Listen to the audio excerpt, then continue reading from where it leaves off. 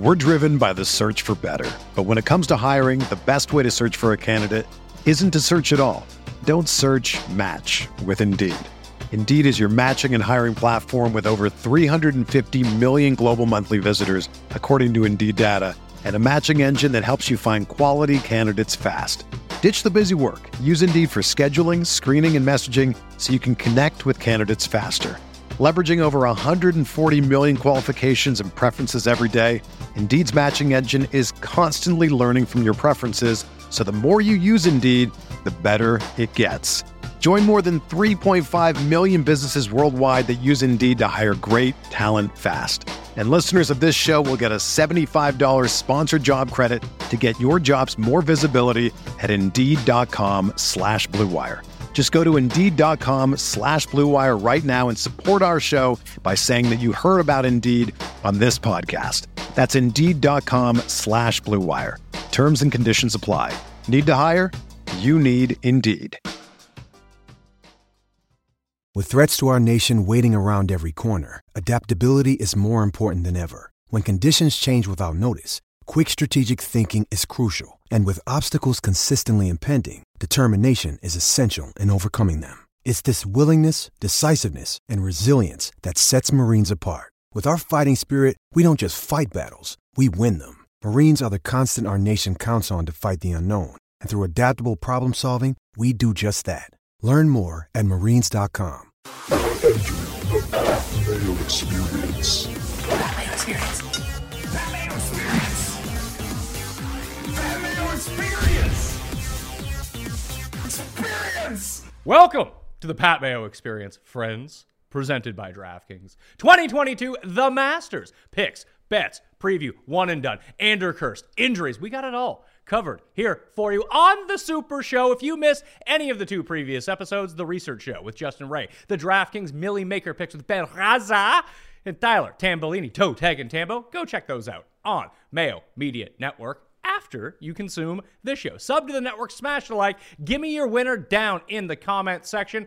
Plus, I need you to play in the gigantic one and done at fantasygolfchampionships.com. $100 to play from the Masters through the Open Championship. $10,000 to first prize. I'm giving away a free entry right now. We asked you to do all of the things. People did them, and this guy won. Mitchapalooza on Twitter. Check your DMs. You got a free entry into the one and done. But that's not all the giveaways that we have this week. If you follow me on Twitter at the PME, I'll be doing Millie Maker ticket giveaways. But I got the Masters swag straight from the Augusta National store on the grounds. All you need to do is subscribe to the Pat Mayo Experience audio podcast. Leave a 5-star review. Make up something nice about the show. Leave your Twitter handle or email address in the review, and boom, you are in that draw. We'll be giving away the winners next Monday on the Masters Recap Show. But here's what you can get. And if you subscribe to the newsletter down in the description, you can see pictures of all of this stuff in the Monday night newsletter.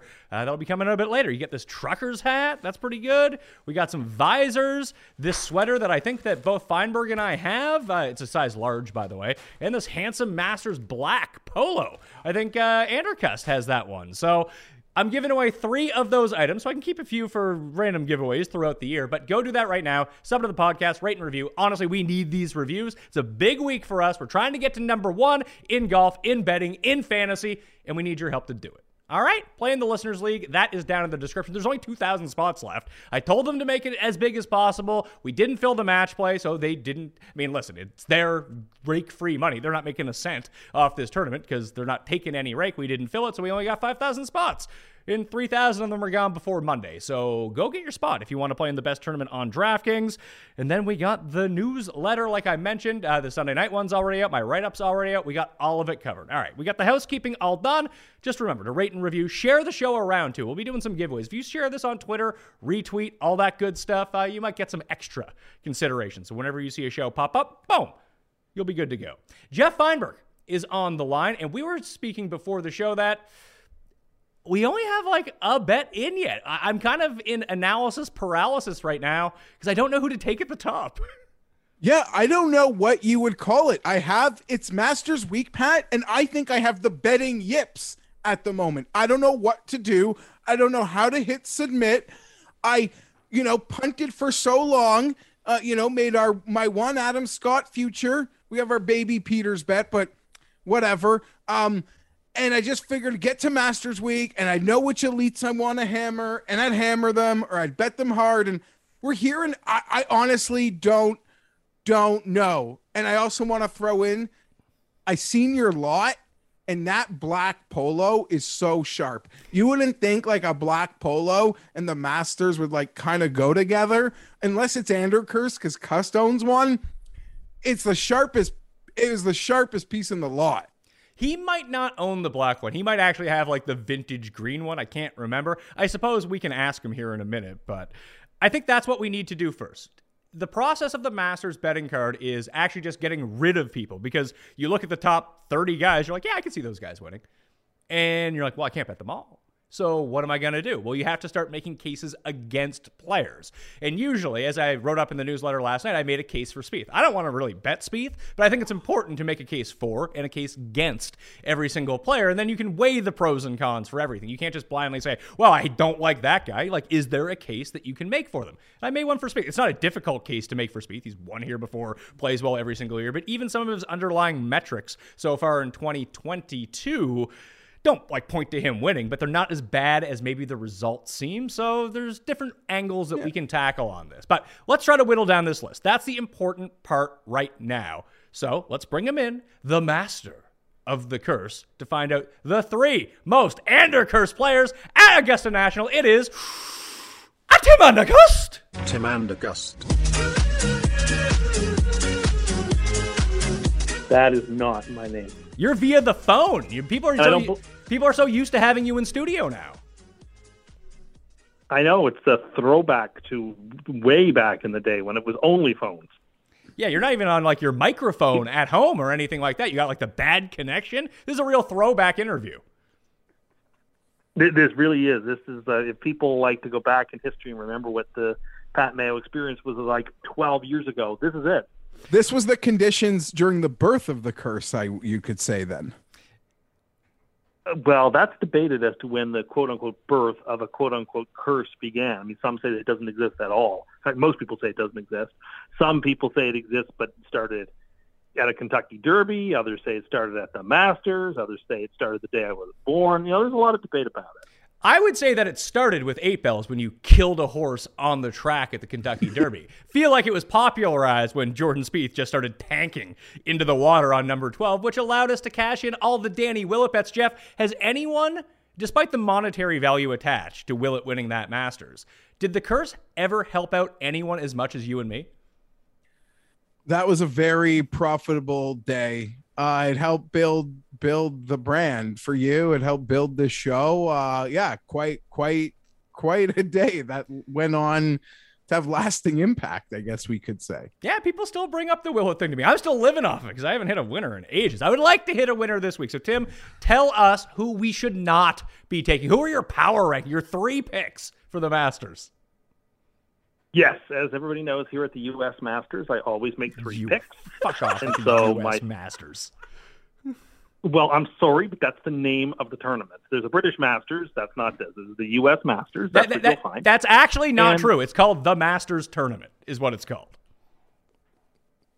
Well, I mean, it depends where you look. For example, DraftKings calls it the U.S. Masters. Yeah, that's a nomenclature thing, so it doesn't get doubled up in the system when there's a different Masters that comes around. But the tournament's name there's a British Masters. Yeah, there's a British Masters. This isn't called the U.S. Masters, though. It's just the Masters.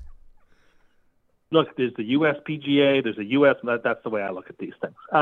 Who do I like at Augusta this week? 3 people that I'm looking at. The third pick, so the one I have least confidence, but I feel really good about, is Mark Leishman. I think this is a good course for him. I expect him to play well. Second is Adam Scott, former champion. I think he's going to play really good golfer. He's been playing decent golf. I quite like Adam Scott. But my winner is Dustin Johnson. As long as he avoids stairs all week and he plays, I think he's going to win. He's also a past champion. I think he is a little undervalued. I don't think a lot of people are talking about DJ in the way they ought to be.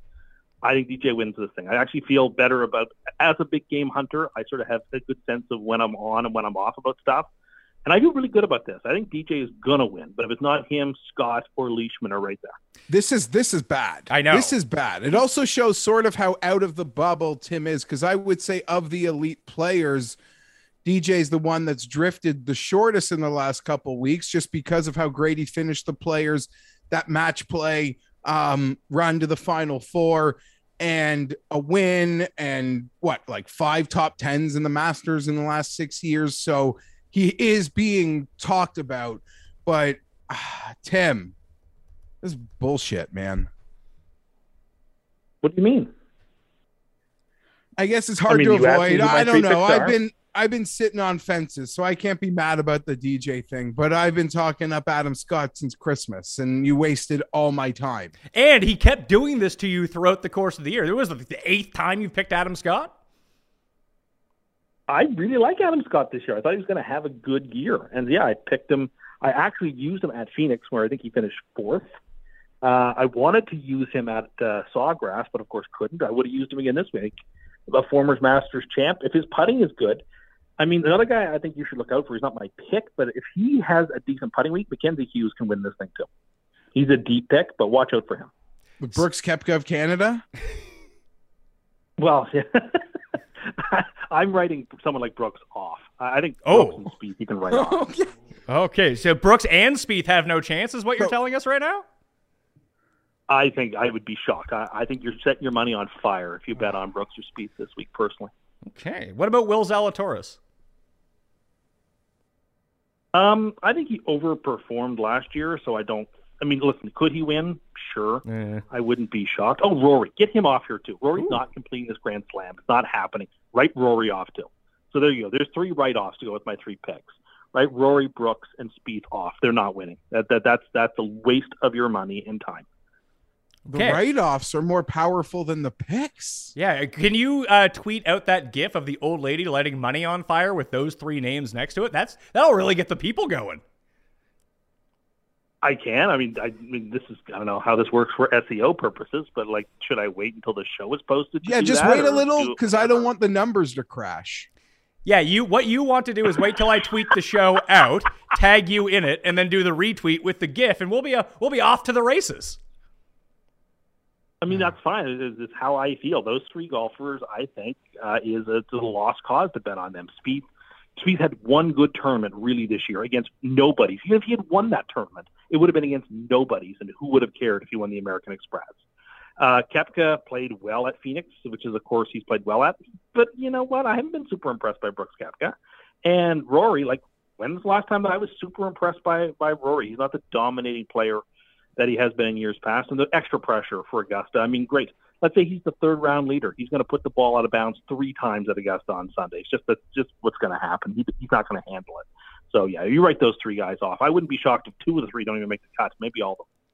I might be betting 2 of the 3. And it's what, top 50 and everyone within 10? That's the cut rule? No, there's no within 10 anymore. I misspoke on the research show and I think the DraftKings show. Then I went and looked it back up. It's like, oh no, when they had the COVID Masters in 2020 in November, they had to get rid of the top within 10 strokes of the lead because they couldn't have 70 people make the cut because they would never get the tournament in because of daylight. Because of the daylight, right. But then they just kept it last year. And frankly, to make the cut parlay purposes, I really enjoyed the within 10 because that once upon a time won us a lot of money. When we got a shot tracker error on the Masters app and Griot all of a sudden didn't make a bogey, made a birdie and won a 13-leg parlay. That was fantastic news. It was on my birthday too. Great news. Great night that night. But it's just top 50 in ties now. It's top 50 in ties. Okay, fair enough. And it's less than that because you've got 10 guys on that list who have no chance of making the cut, right? Well, your main arch nemesis from the past 10 years, Ian Woosnam, no longer playing. I know, but then Phil also can't play. So it was the cost of losing a rival and gaining and also losing a hero. So I'm shocked. You're still on Team Phil after all of this? I mean, I'm disappointed with his actions, but I've been rooting for Phil my whole life. So, one doesn't just abandon their favorite player out of nowhere. Did you know? Hopefully he's back to defend his title at Southern Hills. Yeah, well, we'll talk about that at the time. I'm guessing that's when he's going to come back, but who knows? We don't have any word on Tiger yet. Do you think the Tiger's playing? Yes, I do think he plays. That's not good news for him. I do think he plays. I don't know how well he'll play. I kind of think he'll make the cut, play early. on the weekend, and that'll be great for television. That there'll be someone to focus on early on Saturday and Sunday, because I think he makes the cut, but he's not really in contention. Jeff, do we have to blindly play a Spieth, Rory Brooks to make the cut, Dustin Scott, Leishman to miss the cut parlay? Because that pays 71-1. Yeah, there's definitely some, I guess, exotics that we're gonna have to line up now. On Tim's words. Tim has. I mean, there's no Richmond Spiders to parlay your winner with this time, so I don't know what you're going to do. Hey, I sent them on a run, didn't I? Those Richmond Spiders. I think they won one game, but yes. So is there anyone we should be looking at as a curse as it goes along? Because this is the first time in 2 years on any of the major shows that you haven't picked Louis as one of your top 3 picks. So if he makes a birdie on the first hole when he's on the course, are you going to be like, it's over for Louis, and then all of a sudden he's cursed? What if Westwood ends up in the mix? I mean, you know the sorts of people that if they start to contend, I will be behind. Louis, Zach Johnson, Westwood, all those guys. I'll be on them. Stuart Sink. Patrick Harrington, who played really well at the PGA, so it's not like he hasn't played well in a while. Like, if any of those older guys or veterans or people that everyone knows I like start to play well, I can't help myself. All right. Do you have any final Masters fair thoughts? warned is forearmed. Yeah, I mean, I think the viewers of the show know that, but new viewers need to know who you're going to eventually put the curse on. I feel like this is good news. Oh, yeah. This is good news for Louis, though, that he didn't make the original 3. This could be all he needs to get over the hump. Maybe. I guess the proof in the pudding will be in the eating of it. He has played well at this course before. Obviously, he was in the playoffs a couple of years ago, so he's a good player and he can compete. Last thought. Oh yeah, people have been asking. I don't see an ace coming this week. I know it often comes up on 16. I don't see it. I think this is going to be a hole-in-one free tournament. So if that's an available bet for you, I like the no hole-in-one this week. Jeff, do you have any questions for Tim before we get it? We have to record the Custies at some point to figure out which one of you is the most insane to see how the people voted. Yeah, I was waiting for his meme team to sort of make, maybe they can make one of Will Smith slapping Adam Scott. That's actually a pretty good one. If you only knew how to use Photoshop, this would be so easy. Jeff sitting there saying, with Jeff sitting in the crowd saying, keep the name of my bet out of your mouth. Yeah, pretty much. Pretty much. Well, look, I'm rooting for you. I hope your Adam Scott bet wins. I think you have a really good chance of winning it. I still think DJ's going to win. He's my one and done. But Adam Scott's got a real shot. If he can just settle his putting down, then that's all I need to see. He'll be right there in the mix. Why wouldn't he be? No hole-in-one is plus 120. To have a hole-in-one is minus 163 at the moment. That's so silly. I mean, look, I know holes-in-one happen at this tournament. Like, how many years have you personally played golf and never seen a hole-in-one in your life? And the odds of it happening over 4 rounds is just so slim. Like, it can happen, but it's freakish to imagine that's going to happen, that it's likelier to happen than not. I just don't see it. I think if, people who've golfed their whole lives know just how rare holes-in-one are. For you to expect one to happen at this tournament is just nonsense. It may very well happen, but I don't think it does. I like no hole-in-one. Mark that down. And I'll be coming to collect my credit for me. Shame on you. This guy just correlated an ability for there to be a hole-in-one with the greatest golfers on earth on a course that the slopes can play perfection to the hole, to you going out there gas canning the par 3s you play on, friend. Because you can't do it. And you don't do it. You and your friends don't make hole-in-ones. Think of all the times you and your friends have played. You don't make hole-in-ones. Therefore, I've been golfing for 20 plus years of my life. Yeah. Therefore, I've been playing like 25 years of golf in my life. Never seen a hole-in-one, never been with a group, never had one, never saw it behind me or heard it behind me, never saw it in front of me. I'm sorry. Obviously, they happen, but the odds of it, for us to say that it's likely and no to Bernhard happen Langer was playing in the hole ahead of you. I'm just saying it's not going to happen. It's unlikely to happen.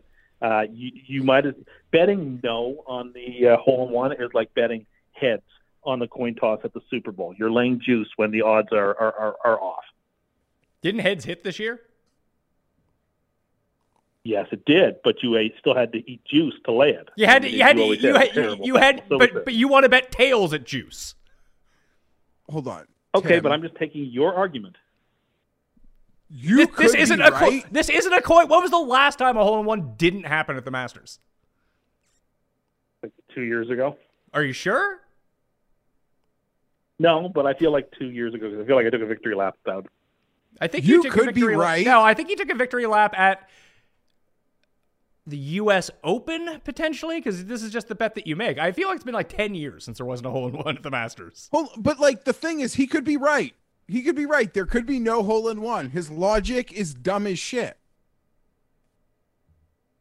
Oh, yeah. 100%. My logic is that it's really, really, really hard to get a hole-in-one, and to say it's likely. It's not like it happens every week on the PGA Tour. It doesn't happen most weeks on the PGA Tour. It happens most weeks on the. Yes, it does. But it does happen most weeks on the PGA Tour. The correlation to you and the farm fields you're playing and the people playing in front of you, behind you, and with you is as insane as anything you've ever said. Oh, you say that so often that I don't know what that means. That's fair. And, like, I know you're upset because you know you've lost the vote and you're just waiting for the returns to come in where you have to spend a whole year with your phone or board saying insane person, where I get to have a thing in front of me that says sane all year. I know that bothers you, but look, I'm telling you a hole-in-one is not going to happen. It's just not – it's less likely than not. It's likelier not to happen than to happen. The odds are off on it. Bet to know you can't lose. What do you think about Scotty Scheffler this week? I mean, he obviously has been playing fantastic. The best golfer in the world by the numbers right now, right? He's been playing great golf. But I don't know. I mean, I have no juice for him. I'm not excited for him, and I'm not, like, against him. I'd be curious to see if he gets into the heat of the battle of this major, what happens. But I don't have strong feelings, I'll be honest. All right. Those were your final thoughts. That, friends, was Mr. Insane Person, Tim Andergust. Tim Andergust. Have you ever just been too damn high? With today's weed, it can be a dangerous game, and we don't always have time to play reefer roulette when we're looking to light up. Dadgrass is reviving the pleasure of the casual smoke, so you can chill out without any of the stress. Dadgrass is legal, organic, smokable hemp that relaxes the body and mellows your mind. Their 100% organic pre-rolled joints are very low in THC and very high in CBD, so you can enjoy the effects of CBD while keeping a clear head. Want the toke without the smoke? Dadgrass also has CBD tincture made with the same high-quality hemp. It's easy to dose and the effects come on smooth. Chill out without getting stoned. It's like having a glass of wine, not the whole bottle. And Dadgrass products are federally legal for ages 18 and over and ships right to your door anywhere in the United States. Whether you're looking for a new buzz or a chill to enjoy an old favorite, Dadgrass will leave you in a euphoric mood. Right now, Dadgrass is offering our listeners 20% off your first order when you go to dadgrass.com/mayo. Go to dadgrass.com/mayo for 20% off your first order. That's dadgrass.com/mayo.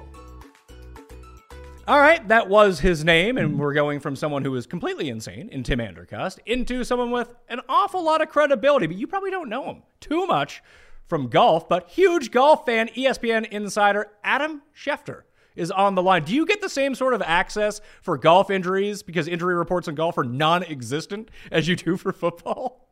Well, Pat and Jeff, first of all, thank you for having me. And no, you will not find many people who are more interested in golf tracking it than me. I've gotten so into it over the last 4 or 5 years.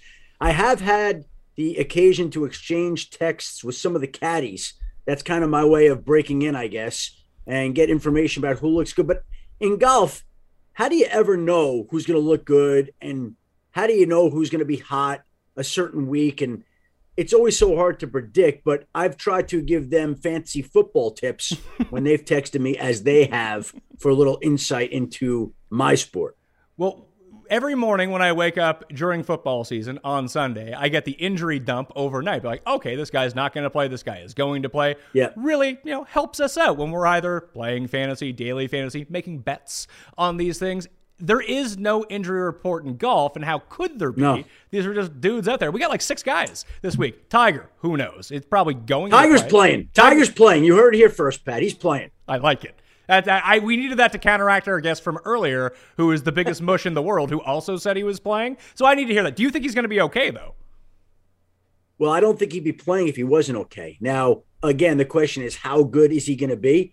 And for as much history as he has authored there in Augusta, can you imagine if he was even in contention this week? It would be incredible to see. I would never underestimate him in any circumstance. It'll be interesting to see how he navigates the course and the injury and getting back. But I'd be floored if he didn't play this week. Me too, and I'm with you on that. Like, I don't think like winning good, but like top 10 good, I can see it. I don't that I'll defer to you guys. That's where you tell me what you think he's going to do, right? I'm as curious as everybody else to see the guy. We know how comfortable he is on that course, and there's always something to be said for that. I just, again, the way this is lining up, the way he's not doing this not to play in the Masters this week. No way. Jeff, two against one now, I see. That's not true. I do believe he's going to play. I just question how good he would be. That's fair. And I think his expectations might be a little different.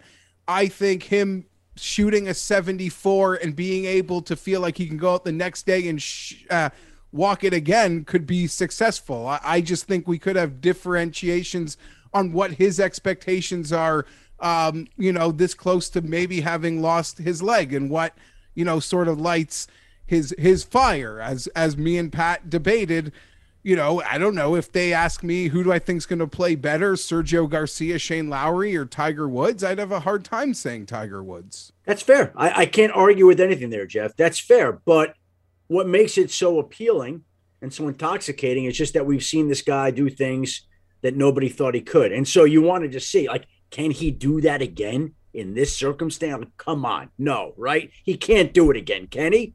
It'd be incredible. I'm rooting for it. Yeah. On behalf of ESPN, we thank Tiger for playing on Thursday and Friday. Are you going to be involved in the broadcast at all? Not to my knowledge.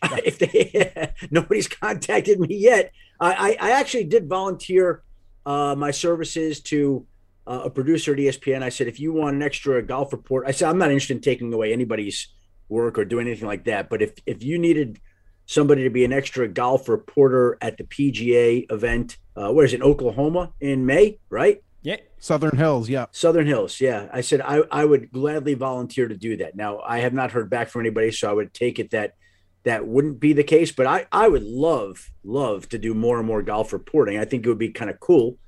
I went to the Masters last year, and I remember talking to a couple of PGA officials, and they're like, hey, it'd be fun to have more insiders involved in golf. So in the next phase of my career, when I get a little older, that might be something that I would look at doing. I would think that the golf lift could use it. Yeah, golf could not only use it. I would feel like the lift is a little bit easier than the grind, the 12-month grind that is the NFL. The problem is, and I've experienced this, I don't know how you are with it, that you like watching golf. You like golf. Love. I really like the NBA, and no one really knows that about me. I enjoy to consume it as a fan. The moment it would become work for me is the moment I wouldn't like it anymore, I think. And I don't want to see you have that problem with golf. I just don't want to see it. Well, you know what the deal is, Pat? Basically, what drew me into these sports, basketball, which I love watching all the time, and golf, is fantasy, to be perfectly frank. I play in a golf fantasy pool where basically I play with a bunch of guys over at Roto World. We play in we did an auction draft back in January. And me and my friend at ESPN, Kyle Soppe, who's a fantasy researcher, we did an auction team together against all the Roto World guys. And Kyle would have to give me the standing, but where we're at. But I think we're high up there right now. We have a pretty good team. We've got Will Zalatoris, Terrell Hatton, Matthew Fitzpatrick, Tommy Fleetwood, Russell Henley, Cameron Tringali, Charlie Hoffman, and Jason Kokrak, who is Kyle Soppe's guy.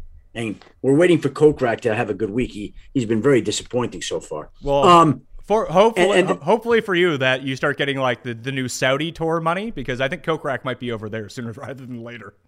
Well, so but we're still in a pretty good year. And then I'm also in another pool with a couple of friends, 2 different entries where you pick one golfer every week, and you win points for each corresponding dollar that golfer wins. Last year, my friends and I were in the pool for the first time. We won the pool, and I can't tell you how I watched every one of my shots from every golfer that I picked every week. Like, it was unbelievable. And so I'm already like that this year, watching all the shots. And now I have to figure out who I'm picking this week for the Masters. It's a very difficult decision, as I'm sure you guys know very well. Well, that's the problem. That's the problem that Jeff and I are having right now. Is we look at the top 20 players, and it's like, oh yeah, I could see that guy winning. But Jeff, go ahead. Yep. I'm going to maybe put you on the spot a little, but as an avid golf fan like Pat and I, and out of football season, you get to watch it a ton.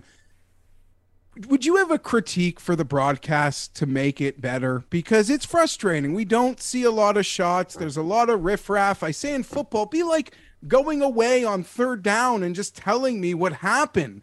Like, the hardcore fan is so underserviced, in my opinion. Would you have any suggestions that are actually, capable of putting into practice?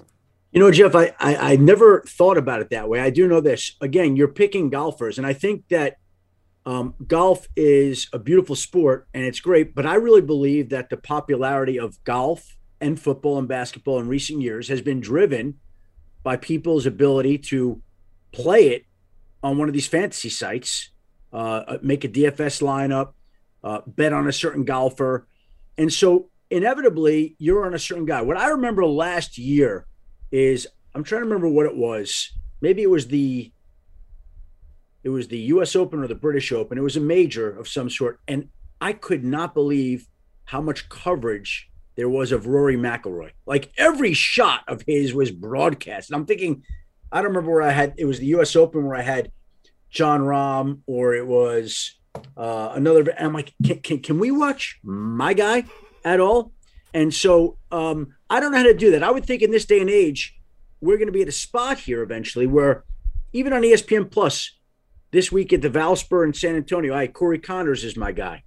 I watched all of his rounds on ESPN Plus, right? And so I was able to zoom in on him. I wanted to watch every shot that he hit, and I did.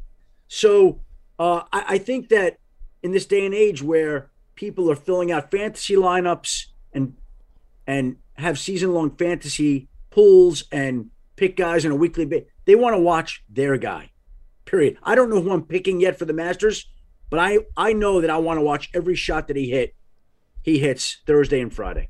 The issue is going to be, because I think Augusta, although ESPN is the partner, still controls but they show a lot. But they were the best ones at showing everything anyway. Like, they have their feeds of Amen Corner. They have the 16 and 17 or the 15 and 16 feed, plus the featured groups. And ESPN Plus has done a great job with taking over the early round golf coverage. So far, because Golf Channel is like useless when it comes to this stuff. You see 3 guys for 4 hours, and it's the same guys that you can watch in the feature group. The players, you can go live to every single player, but that's the only tournament. Obviously, logistically, it's really difficult, but you're right. I think that the more we expand with betting, with DraftKings, daily fantasy, and the more people get into that and they have real money on the line, they're going to want to see, I don't know, Padraig Harrington in their Minwoo Lee matchup. It might only be 5 people, but they're going to want to have that out there, I think, for most of these. Hey, by the way, like, if we translate that over to football, one of the reasons that people will tune into, let's just say, a Tennessee-Jacksonville game on Sunday afternoon is because somebody's got the Titans running back, somebody's got the Jaguars wide receiver, somebody's got the Titans defense. So that drives the popularity of the sport and drives ratings up. And it's going to be no different for people who are into fantasy golf in that regard. There's a reason that I'm watching every shot that Corey Connors hit over the weekend, right? So that's what it's the same thing, just over in golf. All we need is Green Zone. Green Zone, like Red Zone, and we'll be good to go. The no fluff. Here are the shots. Live odds boards, get a sponsor up there, help that pay for it. And then that's all we really need to do, I think, to get this off the ground. But Jeff and I have been talking about this for 5 years, and no one really seems to care because, as we all know, the PGA Tour may be a bit slow to react than maybe some of the other leagues. Yeah, well, again, I think there's a lot of potential there, and it's up to the brain trust in the golf world to figure it out. But I really believe that just like football's taking it to the next level, there's no reason that golf can't do the same thing. All right, before we let Jeff ask his question, I know you don't know who you're picking yet, but what we like to do on the show, and as we're about to do in a second, whittle it down at the very top. Like, we have to try to cross off. We have like 4 or 5 names, and we need to pick 1 or 2 of that bucket. Do you have a bucket of guys that you're looking at now? I do. I'm a little apprehensive about revealing it, lest people tuning in. So I might throw some names into the pool that wouldn't be there. But yeah, here's guys that I would think would be logical, right? Like, everybody loves Jon Rahm. It's hard not to like him. He's got a great history on the course. He hasn't played like Jon Rahm. Jon Rahm, God, I love that guy. I mean, he's just so good, but he just hasn't been himself lately. Now, that doesn't mean that on Thursday steps onto the course, goes 6 under, and we say, oh, Jon Rahm's back. There he is, right? Like that. That's what makes golf so unpredictable and so confounding, because you just have no idea how this is going to happen. But I think, Rahm is a guy you look at. What is JT's course history in Augusta? Good.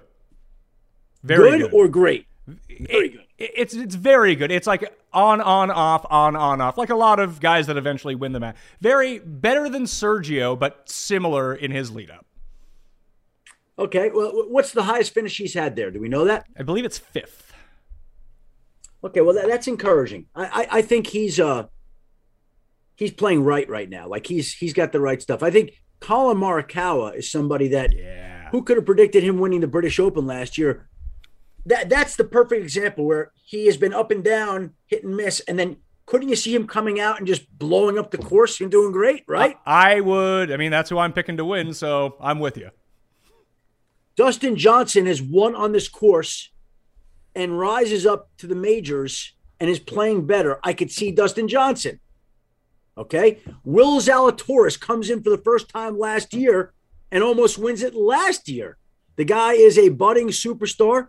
Wouldn't it be just like him to win it right now? And again, I'll ask you guys, Pat and Jeff, Cam Smith's history here. Good, right? We bet Cam Smith at this tournament every year. The problem is he was 40-1 to 80-1 all those years. Now he's 16-1. It's not great. But what's his highest finished here? He finished second in the Dustin Johnson year. Yeah. See. Okay. And I'll give you another guy that I think is going to win one of these things at some point. And here's a little bit outside the box. I got a couple more names for you. Matthew Fitzpatrick is waiting to win a major. Yeah. Right? And Sam Burns has never played here. Sam Burns is going to be a superstar too. Yeah. Could Sam Burns show up and do Will Zalatoris last year? Yes, he could. Jeff, absolutely. In about 20 minutes time, Jeff and I have that exact discussion on this show. So let me see who else. Like, again, I've started to construct some lineups, right? Like, just looking at things of people I liked. Let's take a look at this here. So, who don't you like? Who's a fade for Adam this week? Rory McIlroy. Ooh, okay. Who could always shift the conversation, has a great history at Augusta. Great history at Augusta. And by the way, if he were to win and complete the Grand Slam here, we'd be talking about him as one of the great European golfers of all time, and he'd change the narrative about him. I prove me wrong, and this will probably show you how foolish I am when he wins it this week. But he just seems off. He just seems off to me. Don't trust him. And let me get your opinion, Adam, on, I mean, you deal with the alphas in the NFL all the time. Brooks Koepka, for us who like to bet on this stuff, he's 20-1. There's he's the ultimate major championship player. Mm-hmm. I don't think he's been healthy at this event. He certainly wasn't healthy on it last year, but in his runs before, he was second to Tiger. He craves the moment. At Augusta? Yeah, he was second to Tiger, I believe. Yep. Yeah. Tied with Dustin Johnson, who was also second. Wow. At the courses he's historically played well at. Wow. He's already played well at this year, Phoenix and in Palm Beach. So, is he a guy that I auto fire on, or he's very polarizing. There seems to be Team Brooks, and they want him to keep winning. And there's sometimes guys like me who love so many players and want to see other players get some of the glory and share some of the majors. So where do you stand on Brooks? Here's where I stand on Brooks. Brooks Koepka is one of the greatest golfers in the world. Brooks Koepka could win any tournament that he's in. Brooks Koepka is incredible at what he does. But when you asked me for the names, that wasn't the first name that came to my head. Again, I could be proven wrong there again, right? Like I brought up Rory McIlroy. He's the only golfer with 6 top 10 finishes at the Masters since 2014, but he missed the cut last year, right? John Rahm, we brought him up. Average round score 70.3 is the best in Masters history. How can you not like him? Koepka, it's just one of those things. You put it on and you just see like, okay, it's good Brooks or it's indifferent Brooks, right? But the guy is, he's elite. He's elite. What else are we going to say about him? Do you trust him this week? You tell me. I think I do. Yeah, he missed the cut at the Masters once in his life. It was last year when he couldn't bend over. It's just, besides Tiger, no one has a better Masters track record basically in history in terms of like top 10s. Wow. It's like Tiger, Jack, and Brooks. Wow. DJ's probably close on that too. Yeah, Dustin Johnson has the best score to par, -35 at the Masters since 2016. Yeah. He's peaking. He is. He is peaking, right? Like, yeah. I mean, that's the thing. There, you could make an argument this year for 25 guys, and then there's probably 25 more that are good enough that could come out of nowhere and win this. And this is the problem. This is why I'm going to lose all my money this week. It sucks. I just got to, hopefully, the roulette wheel lands on my guy. Hopefully, we all seem to be on Will Zalatoris. Maybe that can be the guy. Or even, you know who I like as a guy? Like, again, I'm probably ahead of the curve on this one, but I just think he's a great golfer, and he did well at this event last year. He didn't do so great this past week. Robert McIntyre. Yeah, we got our bets in already. Yeah. I bet $10 on him last week at 41-1 to win the Valspar. He was a little flat, but it's the way it goes. I think he's really, and he tore it up here last year, if I remember correctly. Yeah, he was 12th. You got to just lefties at the Masters. Weir won. Mickelson won 3 times. Bubba won twice. Why is that? Why is that? Inherent shot shape, I guess. Like the holes just cater towards lefties. That's interesting. Okay, so now we're picking Robert McIntyre to win this week, huh? Robert McIntyre, top UK player. There's always these fun markets for the Masters. I mean, they happen every week, but they're really juiced for the Masters. So you could probably get best great. This is the great part of golf, right? It used to be, and again, I'm semi-new to the party over the last 5, 6, 7 years, but it used to be what? It was always Tiger and Phil, and how many other great golfers were there? Vijay Singh, right? Like now it seems like there are so many good golfers. Am I wrong? You are correct. They're good and they're young and they're ready to win right away, Adam. It's, as me and Pat discuss often, at Christmas time last year, Morikawa was the flavor of the month. Couldn't be beaten. At Christmas, it was Hovland racking up all those worldwide wins. Another great golfer. Now it's Scheffler who's on his heater and beat both of them to number 1 in the world. And just Will Zalatoris, who we all like this week, he's never even won an event. But if he wins this, that changes everything forever. Right. Also, me and Pat have joked many times, there's no surprise a lot of those guys wanted to go chase that Saudi money because winning golf tournaments looks like it's going to be hard for anyone north of 32 and on the PGA these days. Last year, what is the name of the tournament in New Jersey? I'm drawing a blank at it right now. The Northern Trust. Northern Trust. So I was invited out last year in the throes of my golf madness when we were sitting in first place in the pool, and they gave me an inside the ropes pass, which was unbelievable. And I had Jordan Spieth that week, and I followed him, Cantlay, and Morikawa. It was a great threesome to follow. Whoa. And after the round, I remember bumping into, as I was leaving, Matt Kuchar, who I had never met before. I haven't met a lot of these guys before, but I remember talking to him, and I was fascinated when you talk about how hard it is to win. I said, how do you do this when basically if you win one tournament a year, that's great. And more likely than not, you're finishing like 8th or 20th or 50th. And he said something to me to the effect of, hey, if you finish 20th, that's a win. Like you placed 20th, and that's how you have to think about it. And I've never trained my brain to think, well, if you finish 18th, that's great. Like 18th is behind 17 other people. But I think these guys think 18th, that's a nice payday. It's a good, strong showing, and let's take pride in that, right? Yeah. As Kevin Kisner says, they pay pretty good for 20th, Adam. And 18th, you're right, you lost to 17 guys. You also beat 130 of them, too. You know what? And my brain is not wired like that in football, where you win or you lose, black or white, no gray. But to finish 18th, that's a win. So Matt Kuchar had a great tournament this past weekend.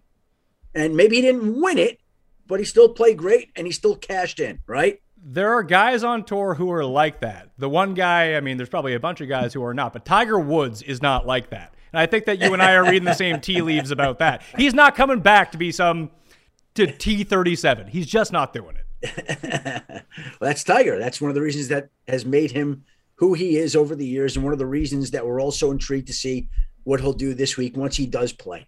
Jeff, you got. And by the way, we should add that we're taping this at 11:30 a.m. on Monday, right? This is correct. Yeah. So when we're wrong, listen, people do not hold this show to a standard where we give out betting advice that's always wrong. Somehow people come back all the time. So it's always wrong.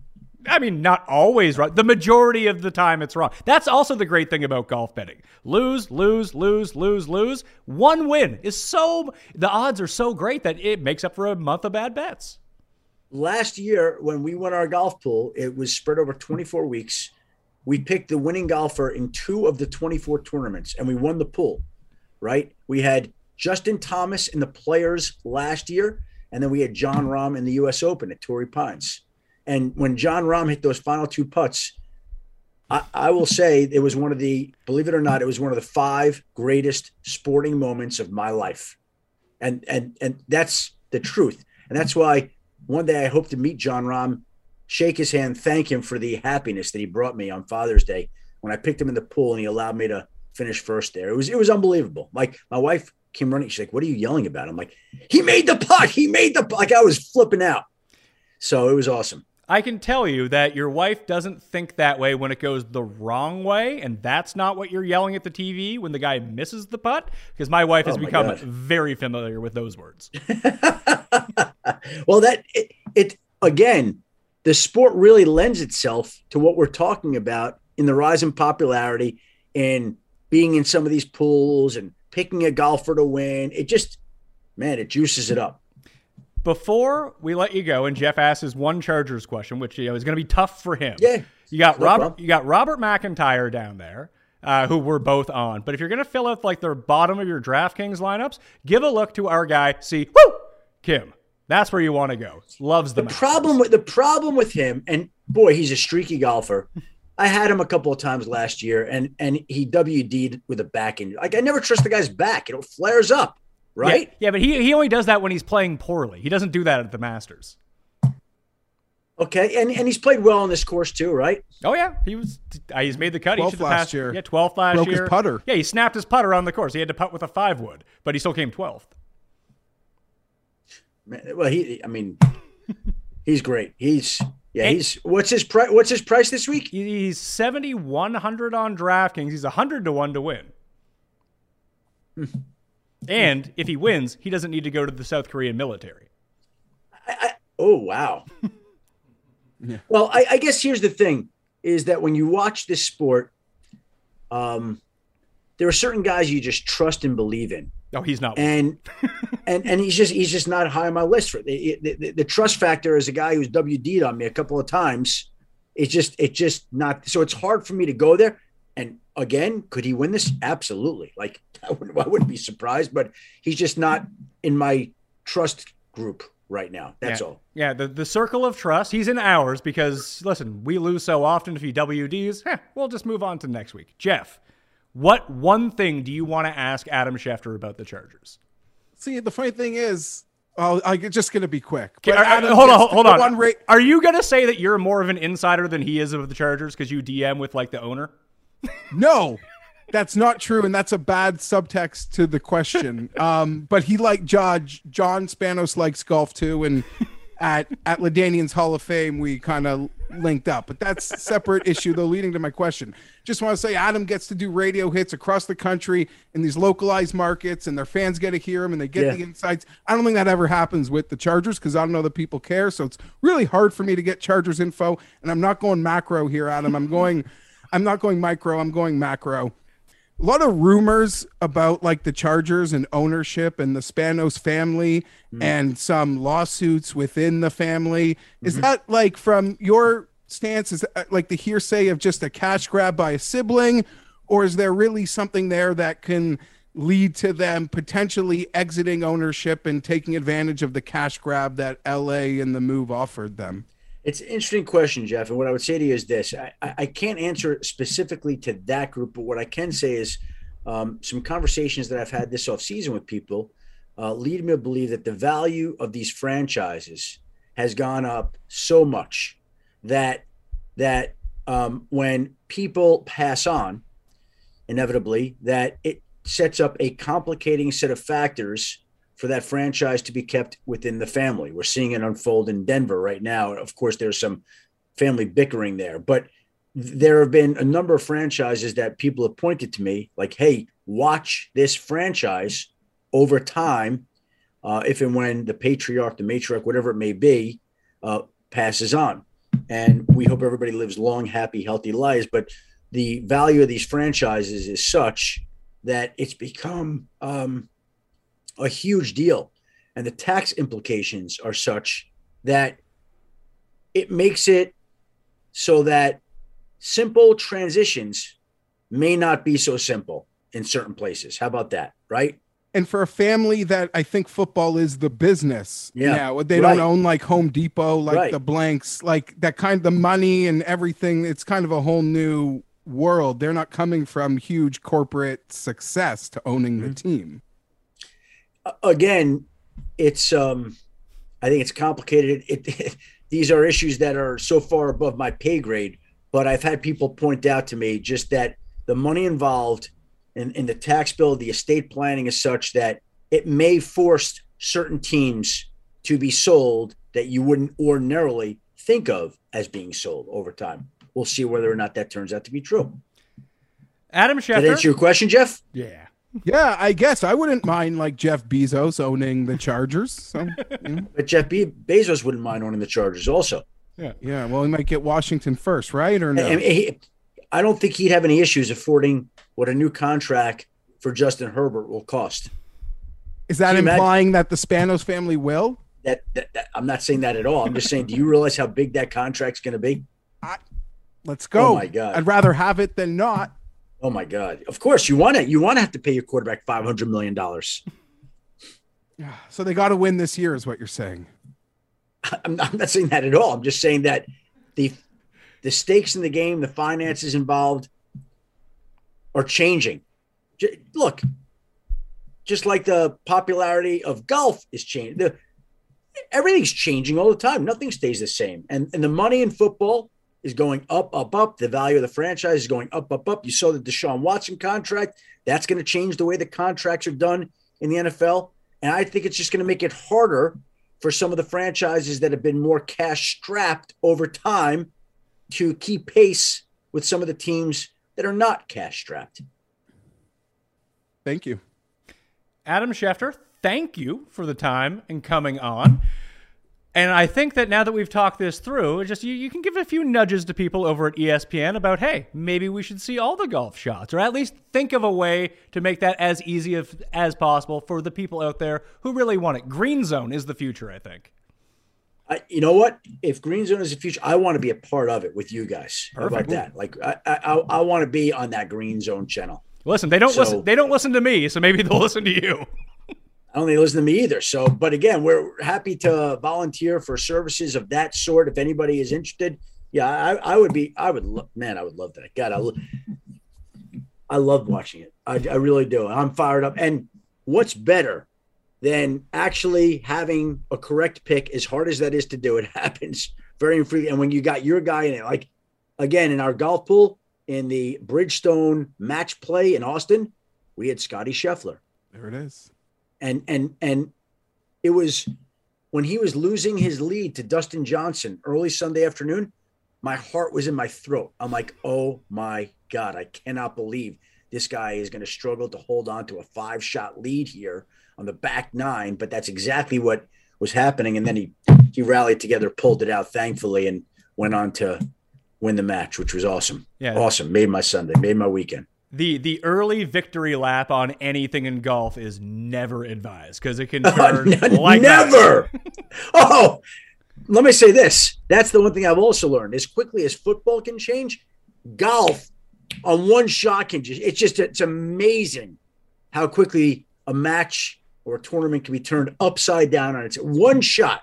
Like, hey, I'll go back to the U.S. Open last year. It was Saturday. Jon Rahm hits a shot on a par 3, I believe it was. It hit the flagstick, bounded to the right, and he wound up bogeying the hole when it should have been, it could have been a hole in 1. And I was like sick on Saturday night. He was like 4 shots back. I was oh my God, I was distraught. You're one of us. He's one of us. I was distraught.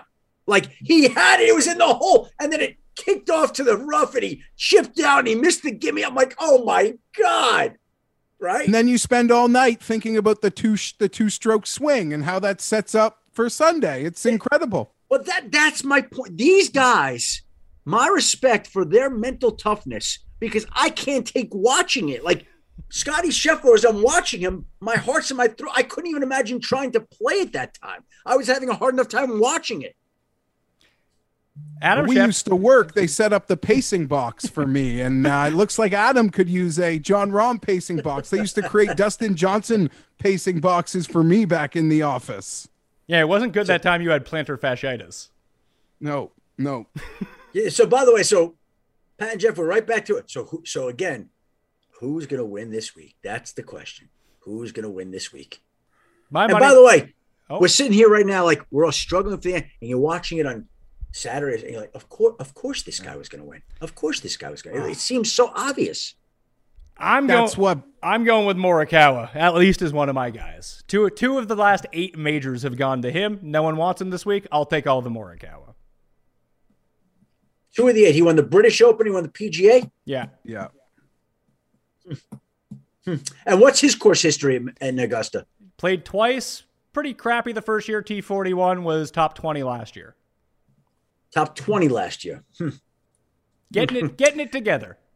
See, that's the one good thing, I think, that's a little, they play it here every year. It's a little predictive, a little bit, right? That you can rely a little bit on course history here, more so than just about anywhere else.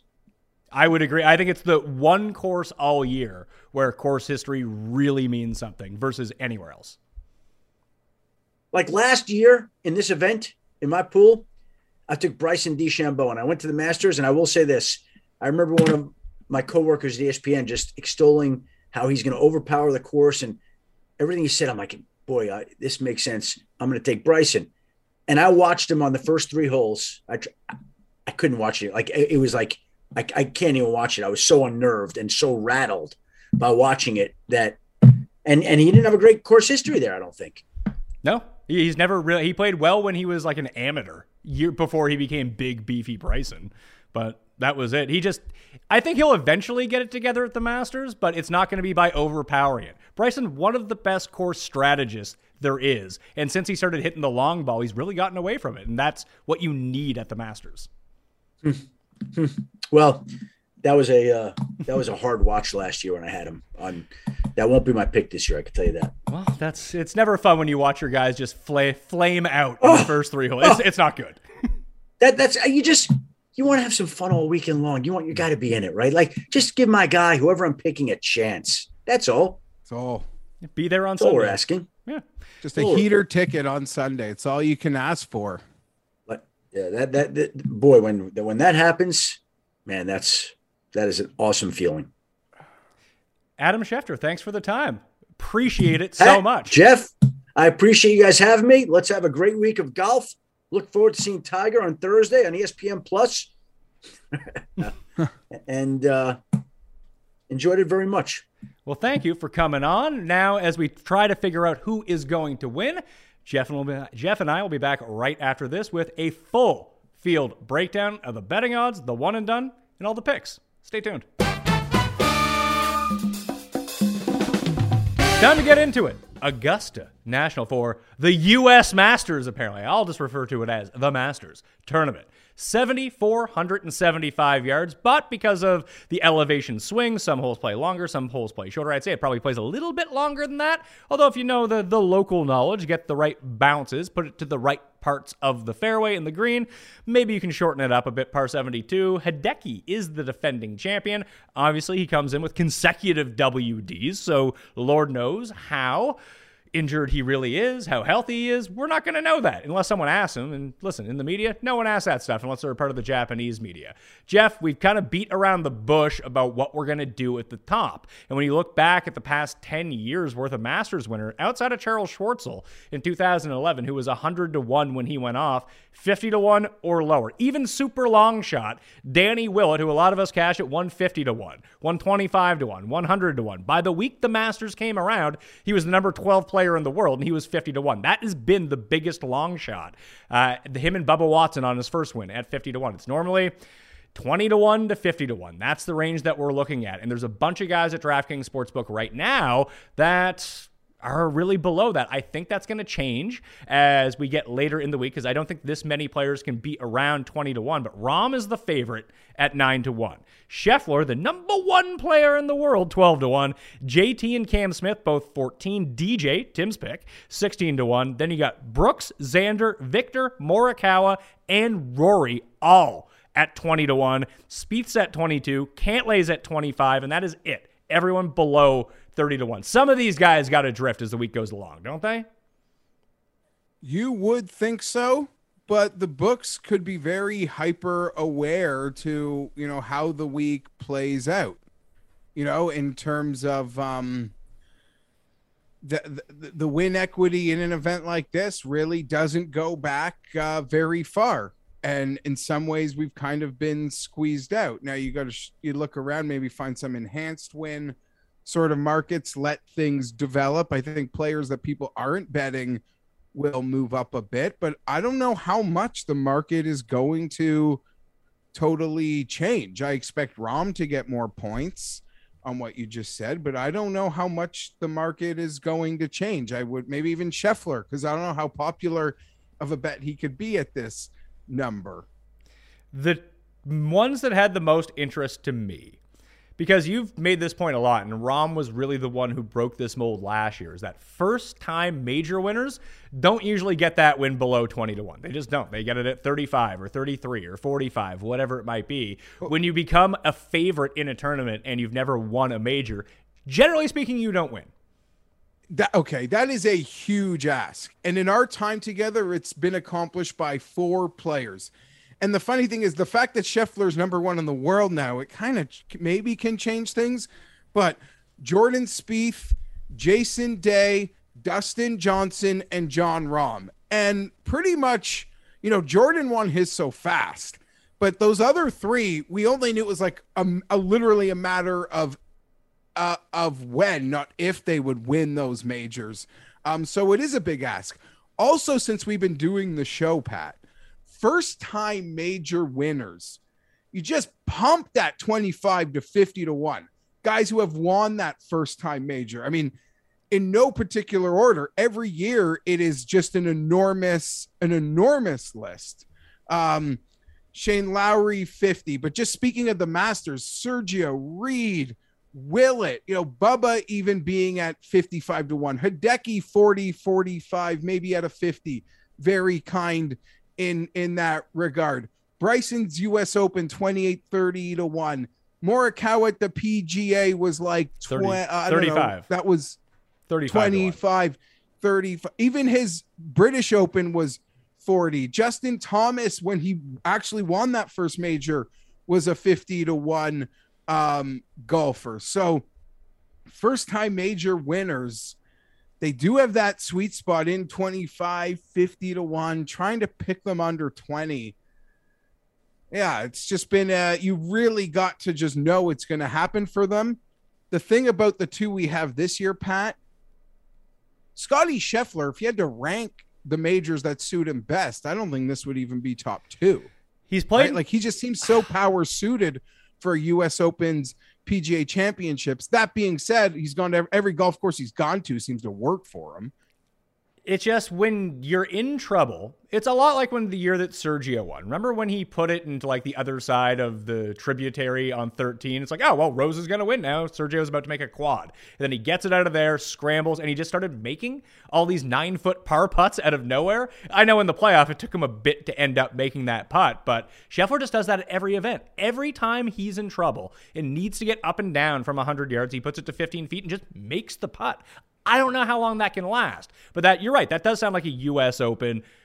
I mean, hell, even British Open, PGA Championship had a more difficult course kind of thing, but he's played this tournament twice. He played in the COVID Masters in November, played it last year. He's finished top 20 both times. Like, that is the path that we want to see for someone to break through at the Masters. And legit, no one's like, he and Cameron Smith are both basically playing the best in the world right now. Scheffler has 3 wins this year. Cam Smith has 2. And we bet Cam Smith at the Masters every single year at 50-1, 80-1. And like, I can't do it now that he's 14-1. Yeah, I'm just, I'd rather just take my chances on other guys, even in inflation. And I mean, the fact that they've done what they've done now means I can get Cantley at 25-1. And maybe I think at the Masters odds, Pat, when, I mean, I guarantee you the morning after Phoenix, Cantley's like 16, 18-1 to win the Masters, where he just lost in a second place again to Scheffler, having his resume, his form. That's the one I'm really looking at. Brooks, Rory, those are the ones I'm staring at. I had a deep eye for DJ, but now he seems undercursed. Brooks, 20-1. Like, I don't think he's played this event healthy in a couple years. He is healthy right now. Tim made a point that I just wanted to get him off the line, I guess. I didn't really feel like counteracting. He only gave him credit for playing well in Phoenix. And I'll honestly spin this in a positive way. Brooks played well in Phoenix. He played well at the Honda, and he had a great match play. Phoenix and Honda are courses that he's either won or finished second at, and he likes, so he played well at them. And match play is a format that he truly loves and brings out the best at, and he played really well in that. All things line up for him. Like, Masters is a course he's liked. It's a finished second to Tiger Woods. It's his first time being healthy here in a couple years. He has all the trophies. You know, this one is bigger than all of them because it's the one that history is just so important, and it's the one that brings you back time and time again. Having a hard time shaking him off. And I'm not a forever Brooks guy. I'm not a team Brooks guy. I'm okay to take my shots at Brooks, but I'm having a real hard time looking the other way. And I'm not like one of those Brooks fanboys. I'm not. He missed the cut last year when he couldn't bend over. I think we ended up getting him at like 60 or 70-1. So we took the shot. And you know what? It was wasted money because he was not in any sort of shape to contend or even compete at the Masters. But he wanted to do it. It meant that much to him to come back and just give it a go. Before that, 7th, 2nd, 11th, 21st, 33rd. He had just been getting better every year than consecutive top 10s. I'm kind of with you. I had my list narrowed down to 4 guys from the top, and I need to get rid of probably 2 of them, I'm guessing, unless I just want to bet 3 of these guys and call it a week with Adam Scott, which sounds like it's dead money at this point. Rory was 1, Brooks was 1, Morikawa was 1, and Xander was the other one. But I don't like the 20-1. I just feel like those odds aren't good enough. I'm waiting. That's the one I'm waiting out. I mean, at least Brooks, anecdotally, I'm seeing getting touted heavily because it's Brooks and it's the Monday of a major. Xander, if people are betting him, they're doing it like quietly and they're not talking about it. And I don't think many people are. That's one I'm waiting for a level of drift on. But I'm with you. I haven't inked him, and I don't know. I'd like to see that cross 30 though. I really wouldn't. I think it's possible. I do. I'm silly enough to think it's possible. Yeah, the best number I can see on Xander right now is a 25. The best number I can find on Morikawa is 22. Just even looking at the draft, I think this really helps out when you think about betting as well, that the DraftKings ownership projections right now, still early in the week, by the way, and you can go to fantasynational.com/Mayo, get yourself 20% off, get those ownership projections, check out the simulator, do your research, generate your lineups. Betting, DraftKings, doesn't matter. All the stats are there for you. And if you just get the weekly, it's $8 with fantasynational.com/Mayo. You might want to check it out. I'm betting you're investing more than $8, so you might as well have tools to research and make your bets better. That would just be me, though. So fantasynational.com/Mayo. No one's using Morikawa. And listen, when you go and look at him, it doesn't look like he's going to win. He's not in the greatest form right now. But if he just comes out and plays like Colin Morikawa, could we just be having a British Open situation all over again? He's not going to stay at 20. He's going to drift. Like, I don't want to take that 22 because I think it gets better than that. And every time that he just starts falling down the board is the perfect time to bet him. He's won 2 of the past 8 majors. Yeah, so, I mean, you could just bet Morikawa, Spieth, and Brooks. Yeah. And kind of, you know, I someone who I really, well, we'll get to that in a second. But, yeah, I'm not betting Morikawa, but I kind of wanted to bet I made a joke to someone this morning, like, I bet money Pat is going to bet Morikawa.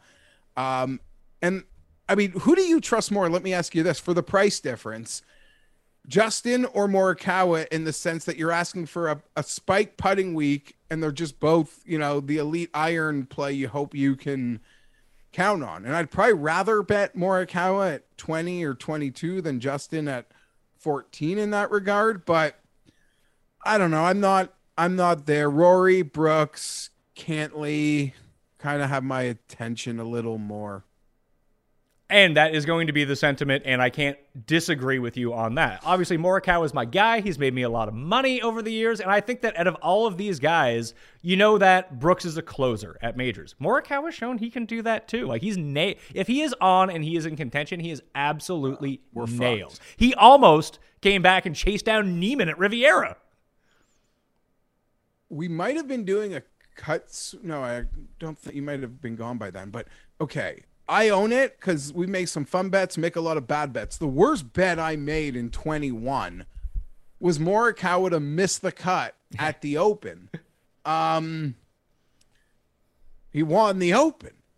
And, you know, I don't remember who it was. I don't want to call it out. It could have been like a Kyle Porter tweet that kind of changed the course of history. It's true. But listen. Morikawa and the turf and all that. I think it was Kyle. I apologize to Kyle if it wasn't Kyle. I'm just like, all right. That being said, when he was in his position after Friday night, and I was like, well, I clearly have lost my bet, and now I honestly think he can win the whole thing. Like, once I was wrong, it didn't take me to Sunday to realize how wrong I could be. I realized pretty quickly he's in form. Everyone could be in big effing trouble. Let alone the fact that he got, you know, Florida conditions at the course, to take nothing away. Yeah, you're right. The sentiment going off is the sentiment that can make you a lot of money. Read this inflated number, maybe even ownership, because he's in that price range. And there's just a lot of players that people seem to be pivoting around Morikawa for. And your Justin Thomas comment is well said, because Morikawa and Justin Thomas, both not the best on the greens, but if they are good on the greens, it tends to be really good. The biggest difference between the two is JT's driving is not great. Morikawa's is not long, but it's very accurate. If he's now learned through his 2 Masters, made the cut both times, top 20 last year, that if he can get to his spots, then just let the world's best iron player go nuts. That's how you win at Augusta. Hot irons, accurate driving, and putting.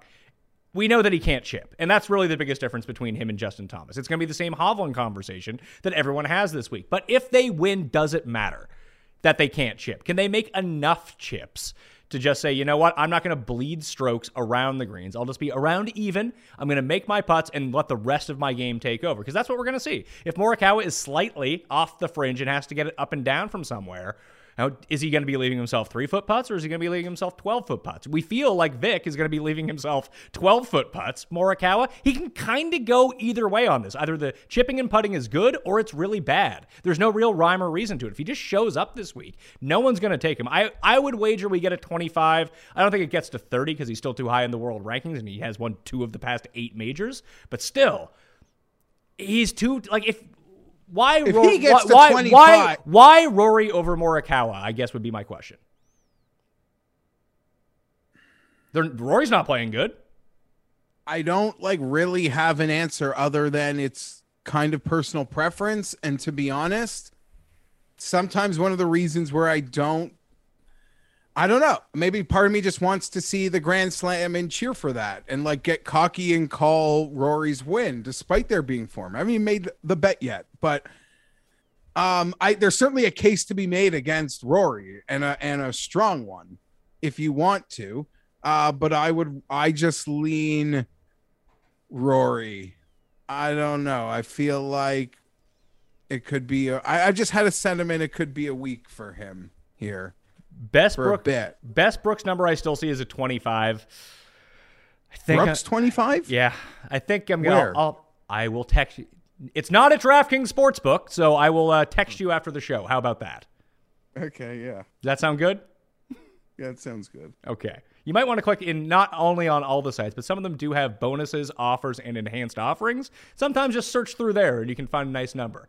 But I think even if it's 20-1, I feel like I'm going to end up doing it. We're all doing it. It's going to be really bad for all of us. That's how this turns out. The Brooks, you're talking about, everyone's going to do it, and it's going to be bad? Yeah. That's probably right, but at least I'll have the peace of mind of not being the only guy not betting him, maybe. I can see it. I mean, I get the FOMO nature of that. I don't know where I'm going to be. I am going to be on Morikawa. I'm always on Morikawa. And I do think I'm going to wait for a better number on that. Is there anyone else from this top that you think that you would want to bet? Like Cantlay, I'm with you. I don't know if I'm going to get there, though.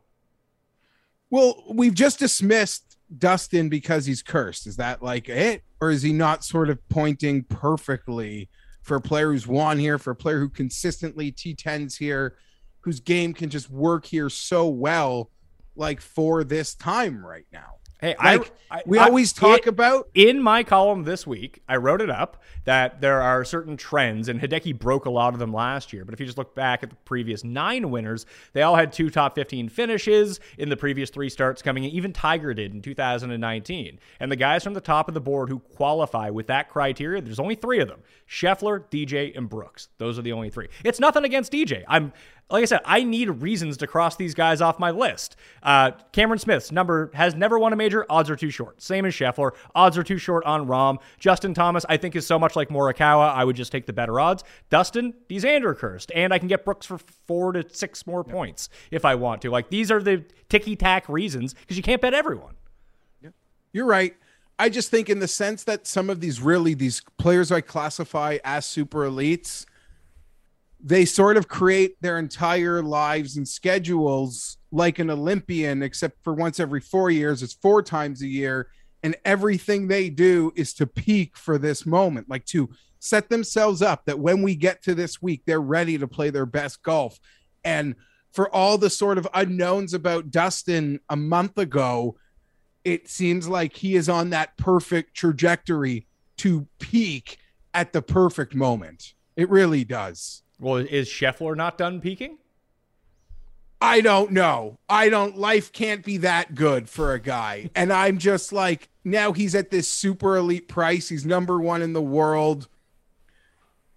If I'm him, I hope Tiger plays. Let Tiger suck up so much oxygen. The fact that Tiger keeps delaying the news is probably sucking up oxygen. But for all these guys who have a storyline, it's probably good that Tiger sucks up the oxygen. And Cantlay, if you just take out the players' statistics, which I think is totally fair based on his career at the Players, he could be top 3 in terms of current form for how this sets up. Trust his bunker game. Top 5. I trust his around the green game.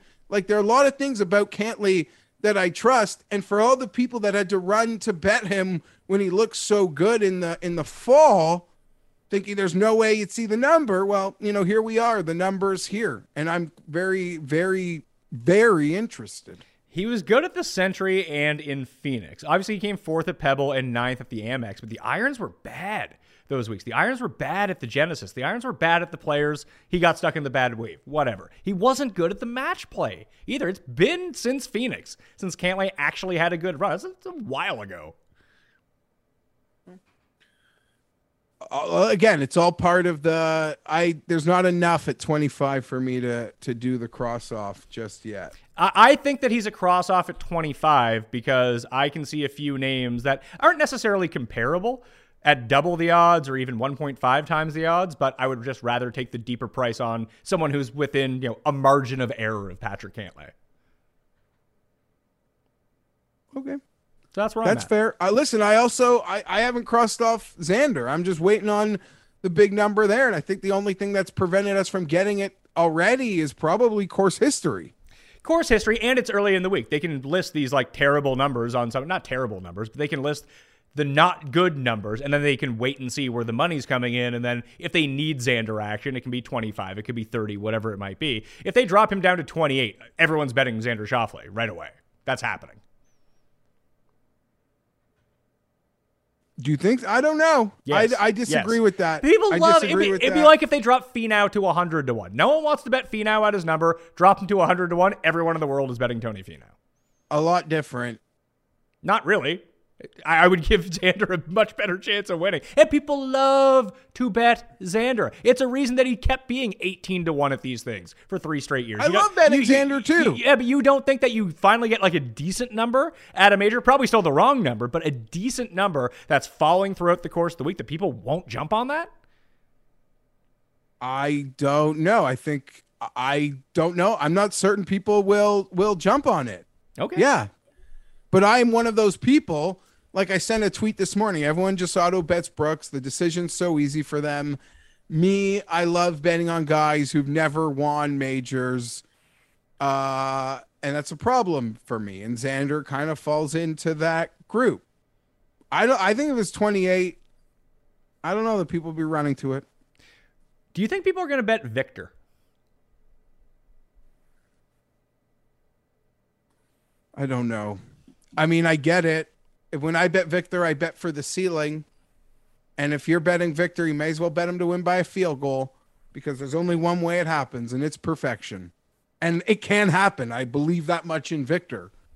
But if you need to rely on other things, it's just, I don't know. I don't know that I can trust it right now. I kind of like it. I don't know why. Him and Spieth, I have this weird attraction to looking at the board. I don't think Spieth's going to fall, but I don't think that Victor's going to be all that back this week. Maybe just go Morikawa and Hovland. Just let it ride. See what works. Yeah, I don't mind that. I love Victor, and I think you could get perfection. But if you need your wedges to bail you out, you're in trouble. Even that last event a couple of weeks ago, was it Valspar? Did he play Valspar? No, it wasn't Valspar. It was Valspar. But it wasn't match play. It was Valspar. He gets right into contention, and then he needs a wedge, and he makes bogey. Correct. It's like a rinse repeat. That being said, this isn't a Disney movie. Just because it happened doesn't mean it can't not happen. I'm just saying if Victor wins, he's gonna train these guys. So it's going to be perfect. In the newsletter, the Sunday night newsletter that I put out, shout out to Nelson Adcock on that. You can follow Nelson on Twitter. You can also follow @CutSweats on Twitter if you're ever wondering about 6 of 6 percentage on DraftKings, the percentage of lineups, who's right on the cut line. He actually did his own strokes gain metrics for the Masters last year. I could only find the spreadsheet he sent me from the first 3 rounds. I don't think he sent me one afterwards. And I'm just looking at Vic right now. Remember Vic started with the triple bogey. He ended up playing pretty well throughout the course of the week. Finished 21st or something? Yeah, he lost with his irons last year. He was positive off the tee, positive around the greens, positive on the greens. Couldn't hit his irons. There are certain players that we've seen, Bubba Watson, I think, being the best example of this. Guys that just suck around the greens. And for whatever reason, at Augusta, they are fine. Maybe Vic can be one of those guys. I hope so. I wouldn't be shocked because I believe in everything. He's already been to Butler Cabin. He's going to bring the orange to Butler that Ricky never could. It's just like that goes back to my original morning point. I could bet a guy I really want to win, or I can bet Brooks Koepka. I'd much rather see Victor Hovland win, I promise you. Also looking at Morikawa. Morikawa gained around the greens and off the tee last year, lost on irons and putting. How stupid do you feel if you bet Victor if Brooks wins? Not really. I mean... Okay, you're better than me then. You're better than me. I don't take these... Jeff, I lose so much that I don't take things personally anymore. I don't mean personally. It's like... Tim Frank tweeted out that he had lost so much money on JJ Spawn, he just didn't have enough bankroll. It's a joke, obviously, to bet him when he wins. I'm in the same boat. It's not like we haven't been betting JJ Spawn over the past 4 years. I didn't get there. Did you get there? No. Yeah. Although the numbers point, he won me a bunch of money on DraftKings. The numbers all pointed to him. I don't know why I didn't even consider him. I bet the Smother Man instead because I'm an idiot. I can't, if I let those things affect me, I'd be in a very dark place Sunday after Sunday after Sunday. It's just not good for your mental health. No, I don't feel stupid when a lot of guys win. If Brooks wins, I'll feel like stupid because it was so obvious. I think you can say that with any of the top 10. Let's say I'm the only one out there with a Morikawa bet and Morikawa wins. Aren't people going to feel stupid like, oh yeah, the guy who has won 2 majors in the past 2 years, the number 3 player in the world. I didn't even consider him. Like, wouldn't you feel stupid then? He wasn't really high on my list. I wasn't really planning on betting him. It's all relative. What if Scheffler wins? What if Cam Smith wins? Like, if any of these guys win, it's going to seem like it was obvious. See, you're smarter than me. I don't know. That's why I told you I got the fingers. They're not firing this morning. It's Masters Monday. I don't know. Okay.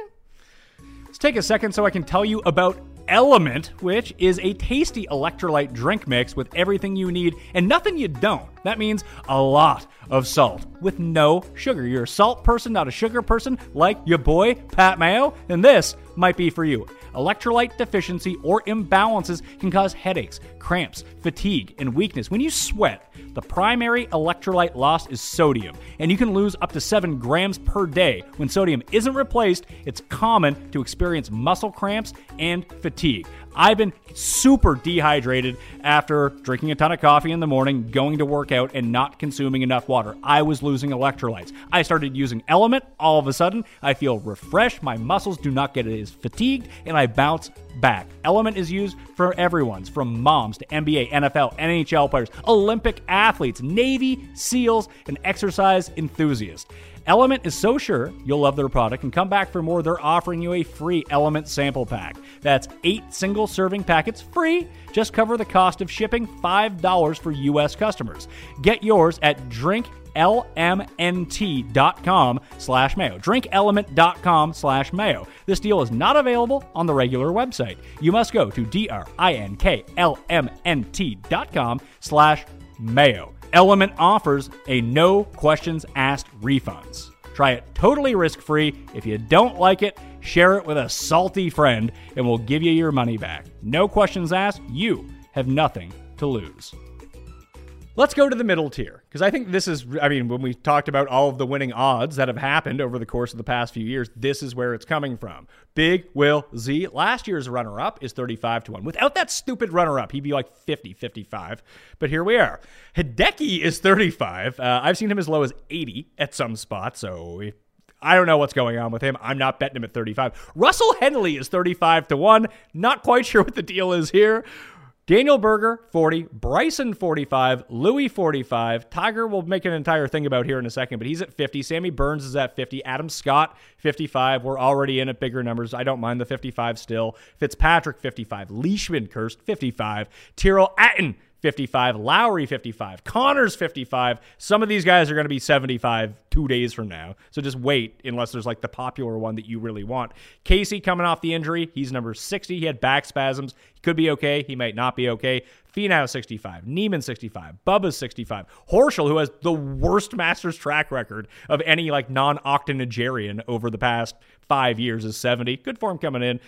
Sung Jae, Answer had the WD last week. Not sure why he WD'd. Never said. Reed, former winner, 80-1. Homa, Rose, Sergio, Fleetwood, C. Woo! Kim, my guy, is 90-1. Where do you want to go with this? Because I actually really like Zalatoris. If Zalatoris had won any tournament in his life on the professional level, I'd already have bet him. I'm still thinking about betting him. I maybe want to bet him. I do want to bet him. The only thing that's blocking me there is the ask of your first ever win being the Masters feels like a really big ask. But again, like the silly part about that is had he won something stupid like some Subfield or some RSM or some Sanderson, I'd have already been like, he's done enough, bets in. I'd have already loaded up. He'd have been in my intro of bets that I have. Like would have already bet it and shopped it and found the best number I could on Will Zalatoris to win this event. So part of me feels silly. Like maybe I should just bet it. Because if all I would have needed was some stupid Subfield to make me feel better, like shouldn't Torrey Pine's second place count as the exact same? Yes. So it was a lot like we talked about Finau all those years. Of course, he won Puerto Rico. But the discussion that we always had about him was when he wins, it's not going to matter where it is. It could be the biggest field in the world, and that was probably more likely that he would go outgun all the best players. And that's what he ended up doing in the playoffs last year. I kind of feel the same way about Zalatoris. Scheffler was a lot like that too. Like it didn't seem like it would ever matter. When he was going to win, he was just going to win. Major, WGC, shit tournament, didn't matter. He had those skills. And when I look at Zalatoris, yeah, of course the short putting is going to be a problem. But he's played well at all of sort of not necessarily the crossover courses, but the courses that we would consider Masters, heavy, Quail Hollow, Torrey Pines, Riviera. He has good track records at those. He has good track records at majors. He was second in his debut last year, putted really well on these greens, maybe too well, because that was carrying him. And I really believe in his around the green game. I think that he can get it done here. I don't know if 35, I found a 40 as well. Maybe 40, obviously 40 is a better number, but I don't know. He's sort of this weird guy on an island by himself because he's with Henley and Matsuyama. No one is betting those guys, right? I'm not even consider. In terms of outright, it's red ink for me. So that's sort of where the red ink started. I didn't really put any red ink, in the 25-1s. I'll make a case, not make a case for any of them. Russell Henley, you model boys can have it. If I miss it, it's because I swung with big game hunters. If I miss this Matsuyama situation, I'm going to get burned like a lot of people this week in a lot of formats, in a lot of ways. Are you waiting at all to see the weather report before making any bets or just don't care? I haven't really made them anyway. I am seeing it's supposed to be pretty windy? Not fun though, right? It looks like it's going to be windy at certain points, but it doesn't look like it's raining or it's going to be cold, although there's the sub-air system, so it doesn't really matter. I should mention that holes 11 and 15 got changed. Do you see were you watching the women's event at Augusta over the weekend? Did you see what they did to 11? They made it 21 yards longer. No, that's the par 5 15th that they made longer. It's 20 yards longer for the Masters setup this year. The one where you have to go over the water. The one where Jason Duffner cost me like $3,000 by going into the water twice. Yeah, where it runs off the back also into water. Yeah, hit it too sharp. Hideki did that last Hideki did it last year. But number 11 is like the most difficult hole on the course. It's the one that it's flat, and then it takes like the hook to the left. There's the pond to the left, and like Fred Couples used to just like bounce it down the right side, knew the right mound that would roll onto the green. But on the right-hand side, there was this like cluster of trees, and now they're gone. They just left 3 of the trees. So you can miss a bit more right and angle in that way and just pray that you don't get stuck behind like one of these 3 random trees. It looks like a much easier shot down that hill if you can get into that position. So I think that's going to be, I don't think it's going to play a huge factor, but that's like the major discrepancy in the course this year from in years past. If you check out the newsletter, I have the link to the article in it. It's just kind of neat to go look at. And it was all a buzz on Twitter on the weekend too. Bryson, Louis, yeah, if this wasn't Sam Burns' first Masters, wouldn't he be like perfectly set up for this? Yes. He checks almost every box other than that debutante box, but let's rein this in a little, Patrick. They're just built different now. From the quarterbacks to the Major League Baseball players to your top NBA picks, these kids, they are so different. The last 2 Masters, we've had a debutant finish second. Feels like a matter of time before one of these amazing players just can win the event. Does it not? It does. I'm not betting Sam Burns, but I have the utmost faith in him. If Sam Burns on a Sunday had to go against 2 of those guys in the 20s and the teens for a win, like he has this, like, I'm not comparing him to Reed, but he just has this like confidence that like I really back, that I think I like exudes through the TV. That's my own perception. And I would trust him in a big moment versus one of the top players on earth. That's what makes it easy to make the bet. I'm not really there though in actually clicking the bet. I just keep staring at it. Like 50 to 1's a really good number. Like Fuzzy Zeller's the last debutant to win. You mentioned last year Zalatoris was second. Never really, although he finished 1 back, it's not like he was ever really in the running on Sunday. But still second. I know, still second, but like Sung Jae came second in the Dustin Johnson Masters. He had absolutely no chance to win because Dustin Johnson broke the scoring record. So you're right, but it's still a far cry from like debutants are red ink. Yes and no. Like Spieth finished second at his first Masters, then he won the following year. Berger was inside the top 10. His only actually good performance ever at Augusta National was that year. So like, it happened. Like Bobby Matt. Like last year, there was only 3 debutants in the field. Ortiz missed the cut by a million. Zalatoris came second, and Robert McIntyre came 12th. So I guess this would be my way of even like for a lot of the debutants, like people used to just write them off. They might not need a win, but they can play great. They can make great prop money for you. They can, I don't mean top debutante prop. I mean, placing props. They can hit their each ways. There's a lot of things they can do. They should no longer just kind of be ignored. Not to say the people watching this show are ignoring them, but yeah. And there's a few like, I don't know if Tom Hoagie's in the fairway.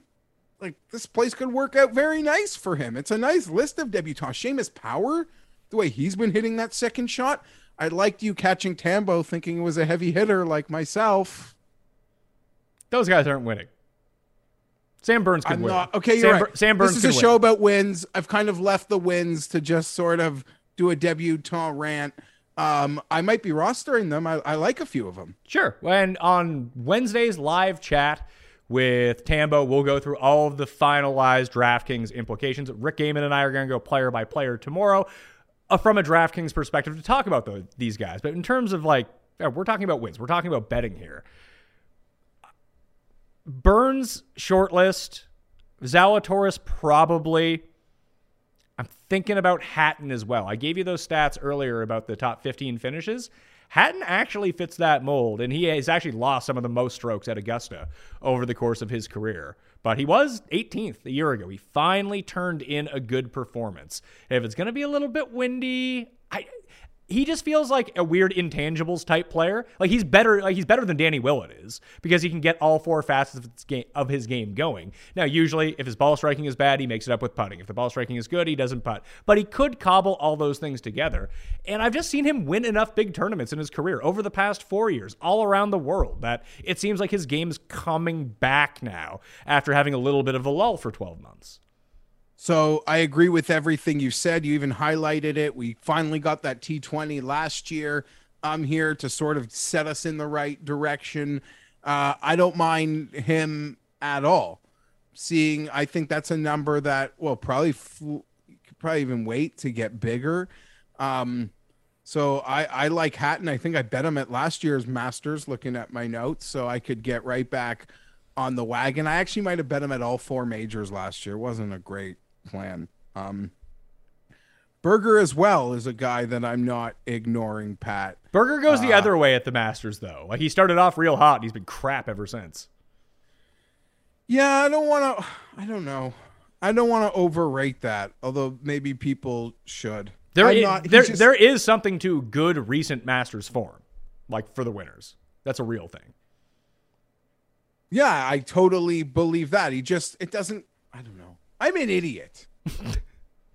Like, let's just clear that out. Like, I have got to get that Men in Black machine and zap any preconceived notion I might have about Daniel Berger maybe in my head.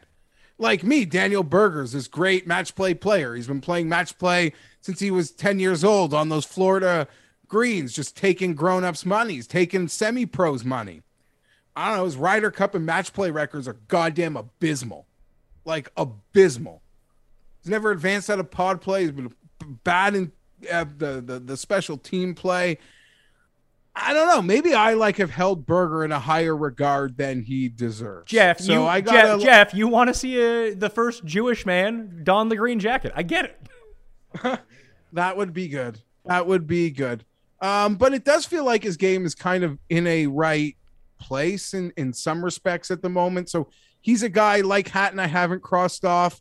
We've discussed Adam Scott enough over the last 2 months. We need to discuss him today. But even Shane Lowry and Matthew Fitzpatrick are names without red ink, as we've sort of crossed 50 to 1 for me, Pat. I'm with you. The only guys that I'm looking at besides Siwoo, who obviously I'm just going to have a FOMO bet on. Hopefully he doesn't break his putter this year. That would be helpful. But this is the best consistent form Siwoo has ever had entering the Masters. I agree. He's not withdrawing or bottoming out. He makes the cut basically every year at this event. He's always sniffing the leaderboard at some time. And you just know that once a year, he puts it all together. And if it's here, I think that he could win. So that's why I'm going to bet him to win. But I'm going to wait for his number to get a little bit better too. So the guys that I haven't crossed off from this list from 100 to 1 and down, you kind of mentioned them all. I like Zalatoris. I'm probably going to bet, but Burns, Scott, I already bet. Matthew Fitzpatrick, Tyrrell Hatton, Shane Lowry, and the only other one is Neiman. Okay, yeah. Finau. No. I don't mind Neiman. He could be a bit of a wizard. I do want to touch on your Siwoo thing. He might be the only player outside of our early Thomas Peters nibbles that maybe we don't need to discuss. That's going to flirt with 100 to 1 that I am truly interested in betting. He has nice Masters history, and he can just get so hot with the irons and hit those perfect spots that maybe it's just the osmosis of being friends with you and doing the shows with you that I actually believe he could do it. So going that deep, he's really the only player that I am thinking about. In terms of in front of that, yeah, we kind of hit on a lot of the same players. Shane Lowry just been playing so solid. I do wish I was getting a bigger number, though, to be betting Shane Lowry to win this, but this is always now the number for Shane Lowry in these sorts of events. The books don't let it get too deep. Matt Fitzpatrick, shouldn't I just trust Will Zalatoris more for 10 less points potentially? I don't know. Even though I really do like how things are lining up for Fitzpatrick, and he seems like an evergreen condition player. The weather gets to shit, he's fine. He's great. If the weather's fine, he's fine. Yeah, he's a guy that gives you outs, and so does Shane Lowry, and so does Hatton, I think, from that regard too. Where in ideal conditions, maybe they're not set up the best to win, but theoretically they could win. But their chances, at least in my mind, get a lot better the worse the weather gets. I don't like making outright bets on that either, though. But that's not why I would be betting them. I would be betting them because of their form, what they can do. I think they can just go out and win. It would be an added benefit that if the conditions got really crappy, that all of a sudden these Euro guys are just hitting low stingers around the course, rolling it up, just playing that sort of game. Fitzpatrick, I always just find when he gets into contention and it's late, his game just abandons him. But he has been putting it all, he has a good Masters track record anyway, but just his performance so far this year, he and Shane Lowry, since he came over at Pebble Beach to America, 6th, 10th, 9th, missed cut at the Players, 5th at Valspar. Then you take a look at Shane Lowry. He played his first event at the Honda, 2nd, 13th, 12th, in full stroke play tournaments, not the match play. The match play is weird. You can take whatever you want or nothing away from the match play if you want, but both these guys are playing great. They fit that criteria of the top 15 finishes coming in. I don't think it's going to happen, but this is the range, right? Yeah, absolutely. No doubt about it. This is sort of that range. Yeah, I don't know if I'll actually get there on Fitzpatrick. You mentioned it when Tim was on. Is his like first major off Louis in years maybe the ultimate go sign for Louis? It might be. I mean, I know that's all Jeff Ulrich needed to be in. He was probably in already, but 45-1, as high as like 55 in some spots. He's not playing great coming in, but I don't think that matters for him. It doesn't. We've probably passed the demarcation point, at least by Brooks Koepka's standards. We've certainly passed it, Pat. Sung J M, any trust, 75-1. It's a great number, but again, he would be a first-time winner, and he's playing like absolute garbage. A first-time winner? What do we mean? Like a first-time major winner. Yeah. What? I would want to see him in some better form coming in, is what I'm saying. Okay, speaking of form, I don't know that it's hard to talk anyone into actually making the bet, but Patrick Reed demolished Jon Rahm with birdies on the Friday of match. So what you're saying is that he had one good round in 2022. No, he wasn't horrible at the Players. He wasn't good at the Players. I was hoping we would see, I guess it's because it's just the shrunken field. I was hoping we would see the like full field Patrick Reed numbers this week, because I probably would have bid on one of them. When they got to triple digits and such. I'm not doing it. I would rather bet Sergio and Rose than Reed right now. Okay, so I was actually going to ask you about that contingent of Euros. I'm not going there.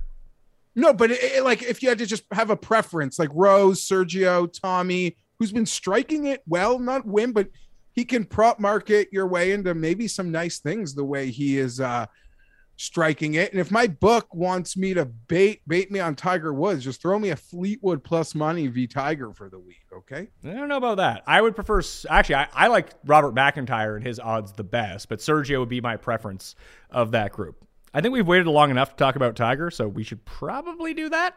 I think that he is going to play, and I think he's going to be pretty good. I'm not going to bet him to win at 50-1, but I've seen an enhanced offering up to 7-1 on his top 10. He is not playing in the Masters and shooting an 81. He just wouldn't play. If he's going to show up... But he would play to shoot a 75. Maybe he would do that. Tiger's never missed the cut as a professional at Augusta. He's not going to jeopardize that because he just wants to get back out there. That's not happening. If he is playing, I don't think that he's like Tiger Woods, y'all, but he's going to be a pretty good player out there.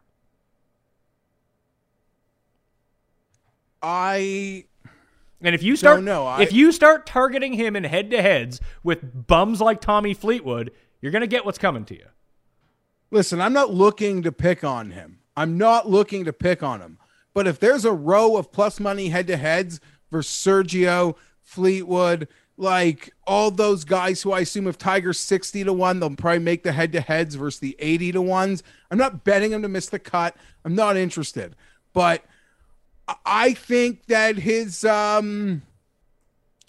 expectations might not be as high as yours. I could see him sort of just seeing things differently. I don't think he's showing up to shoot 80. I don't think that is possible. But I think he might see success this week differently than you. Being able to shoot a 75 and feel good enough to go play the next day, I think could be... people might think I'm insane for saying if that was what he considers a success this week, he wouldn't play the fucking event. I disagree. He's plus 120 to make the cut. I like that. I disagree. Almost might have not had a leg. I think just things have maybe kind of changed. I don't think he sees himself as the geriatrics either. Don't get me wrong. I don't think he sees himself as Zach Johnson going to gag it sideways off a tee.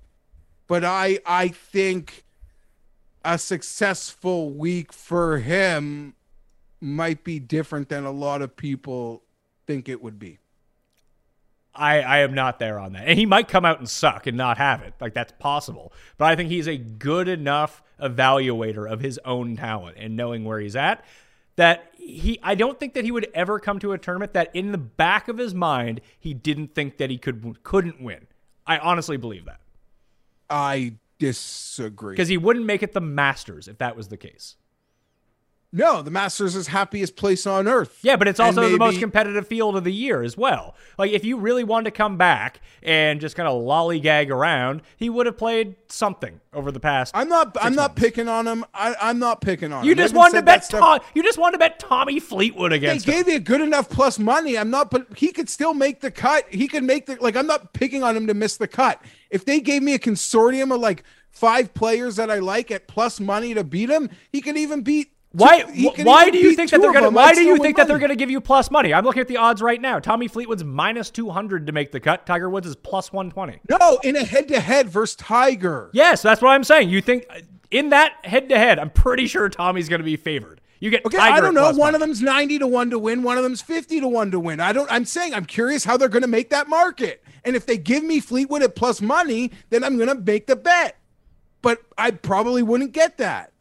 But I'm going by the outright market. One guy's 50, one guy's 90.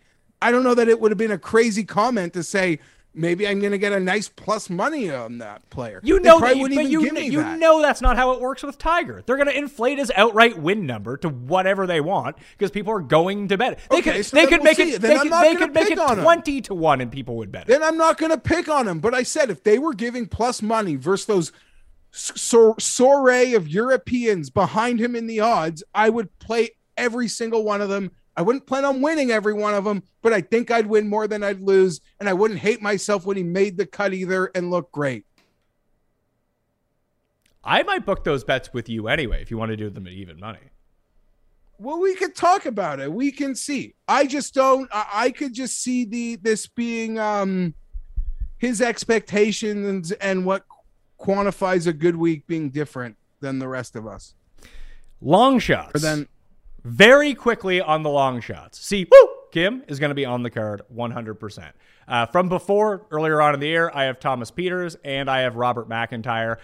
I'm still going to roll. I'm going to roll with him. I've already made the bets. Probably wouldn't bet Peters today, but I still would bet Bobby Mack. I like having a few fun long shots, and mainly it's for the placement odds. The top 8 odds, the top 10 odds, whatever the each way is at your books. But honestly, that's it for me. Although Taylor Gooch is like 130 to 1 or something, and he's $8,900 on DraftKings. Oh yeah, so we didn't even bring him up with the debutants either. It's a nice group. It's a nice group of debutants this year. Again, the only triple digit that I'm flirting with would be Siwoo. Yeah, this isn't a long shot type tournament. It just isn't. Yeah, BC Woo. I don't really care much. We're long past the demarcation point. I get how you could make a case for like battle tested Europeans like a Sergio, like a Rose, if you want. They'll have some big numbers, but once we're past the demarcation point, you have to almost like, it almost has to be like a Sergio or Rose type for me to believe they can do it. Or a super ceiling kid, I get to your point, like a Bobby Mack. But I'm not here for any of these games. Like I'll roster Bizet and Hope, but there'll be no bets there. Yeah, top 40 bet, top 30 bet, top 20 bet. If I was going deep down the board, it would actually be Cam Champ and Luke List would be the two I would go to. Yeah, I could see that. I could see that. Champ. And what is Champ has gone 26th, 19th in his 2 appearances at the Masters. And like, who is Ryan Palmer's dad that he keeps getting these Zurich partners? There must be something to it. We'll have, maybe that's what we can do for Zurich week, because that's not a fun week. We can really try to dig in and do some investigative journalism of why he only plays with the number 1 player in the world as his partner. Yeah, because didn't he even play with Spieth before Rahm? I believe yes. I think one of them he won a bet versus Greller or versus Rahm's caddy. Like it was a caddy game, and the caddies had to let their player know that that they was were group. But that was with Rahm's caddy, and then they won together. But yeah, I don't know. I guess he's like the godfather of the event, and if you want access, you got to be his partner. Something weird there. Yeah, we're long past. You said Luke List. Yeah. What's his number peaking at? It's 180 to 1 right now. You can find even deeper than that. I'm not going to bet him outright to win, but as a top 10, Like, he's from the area. He played this like 15 years ago or something crazy like that. No, he is from the area. He's probably got his reps in plenty. This is a big one. So I'm real happy for Luke in that regard. Cameron Young. I know this is an outright show, so it's silly to bring him up, but like a lot of people, I'm really, really into this guy, Patrick. Me too. I just keep saving for DraftKings, save him for top 40 bets, stuff like that. Yeah, of course. But it's a fun, like I said, it's a great. Maybe if you're looking for a top debutant, that's the guy. Yeah, it could be the back of the pack number. And again, it's a really fun list of debutants this year, Varner included. Yeah, Hoagie. I mean, I'm not too interested in. I know he gave you free tickets to things, but to win the Masters and at the Masters? I said fun. I didn't say great. Well, what's fun? The guy's probably gonna miss the cut. No, he just. No comment. No comment. Is Van Rooyen a debutant? No, he played in the November Masters, but he ended up withdrawing that year. Like during the course of the events, he got hurt or something. Okay. I don't think I have anything left to say. I kind of just got to make the decision at the top and on Willie. All right, well, let's go to quick picks then. For the 2022 Masters, my final betting card will be revealed on Wednesday's live show, and you can always find it in the newsletter on Wednesday evenings. You can subscribe to that for free right now down in the description. I'm going to wait for the Morikawa number, but I am going to bet Morikawa. 22, good enough for me, but Morikawa will be on the sheet. Will Zalatoris is going to be on the sheet 40-1 or potentially a little bit better. I got Adam Scott at 70-1. Bobby Mack and Peters from way before, would not really condone betting them right now.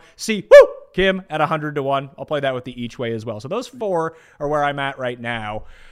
I'm looking at that Hatton, Lowry, Fitz range. Probably Hatton is what I'm guessing. And then I got to make a decision between Spieth, Rory, Brooks, like that level of guy. There is going to be another one of those guys on my card. But I got time here. I didn't have to make all my decisions on a Monday morning, Jeff. Yeah, again, I feel like I have the yips in terms of being able to make a bet. And the only bet I have is Adam Scott 80 and Peters, I don't know, 125 or 150. I'm not proud of it, but it's in the pendings. And the Ontario government didn't take it away from me this morning either. How nice. Maybe I wouldn't have minded that one back. I'm having a real hard time. I'm not going to lie. I'm kind of just waiting to see how the books react. I'm not totally afraid of losing anything. I've talked through it all. Brooks, Rory, Cantley, and I never cross Vic off to the end, like, because it's just so hard for me. And I don't know, like there might be a number that could get me on Rahm, but we're not really close to it yet. Like 14 would be a starting point. 16 would maybe be a fire, but I don't know that anyone would actually give that to me. I want to bet Willie Zalatoris. I talked myself into it because if it's as simple as Willie Zalatoris at 40-1, and if he had the Sanderson Farms or any other win, good, bad, ugly, I'd have already bet it. I have to count the Torrey Pines playoff loss as equal to that in this noggin. So we're going to make that bet. One and done picks for the Masters. Cust has already put the Anderkers on to Dustin Johnson. That's his one and done. I am going to be selecting Jon Rahm as my one and done for the Masters. Who are you taking? Give me Rory McIlroy. Rory for Jeff. All right. That will do it on the Pat Mayo Experience. Remember, rate and review on Apple Podcasts. 5 stars, something you enjoy about the show. Twitter handle or email down in the review, and you're in the draw for that Masters swag. Pick number 1 gets their first draft pick of what they want. Number 2, number 3. It'll be that easy. Sub to the newsletter on Monday evening. You can see the pictures and sizes of everything that are in there, plus all of the hot links that you need, like the DraftKings Listeners link down in the description. You can find all of the other shows up on Mayo Media Network right now, so go sub to that. Jeff, what do you got going on the rest of the week? Oh, busy week. Should learn to say no, but my video with Odds Checker and Rick Gaiman coming out later on Monday. I'm going live with the boys at BetSperts on Tuesday morning. I'll have a Wednesday video at Odds Checker, and I'm sure a bunch of other guest sheets that I've written down and have reminders in my phone not to forget. You can follow Jeff on Twitter at gfeinberg17. You can find all that information from when he's going to appear on things. And we'll probably have the Cut Sweat on Friday as well, so you can tune into that live on Mayo Media Network. I'll be back Tuesday with Rick Gaiman going player by player for the Masters field. But until then, I'm Pat Mayo. I'll see you next time. Pat Mayo Experience. Tim Andergust. Not my name. Well, they're not going to hear that part. Well, I thought I would just say it just in case. And by the way, Tim thinks you get to see too much Masters on TV, by the way. I don't think I ever said that. I think I've always thought that I don't care what the Masters does. If they want to just show me the back nine and just the back nine, I'll live with it. If they want to show me every single shot on the face of the earth, I'll live with it. I don't criticize the Masters. I think you're not paying a dime to watch the Masters. You're not paying a dime to watch the Masters. Beggars can't be choosers. I'll watch whatever or however little they give me. It's fucking nuts. U.S. Masters. Experience. This is the story of the one. As a maintenance engineer, he hears things differently. To the untrained ear, everything on his shop floor might sound fine, but he can hear gears grinding or a belt slipping. So he steps in to fix the problem at hand before it gets out of hand. And he knows Grainger's got the right product he needs to get the job done, which is music to his ears. Call, click Grainger.com, or just stop by. Grainger, for the ones who get it done.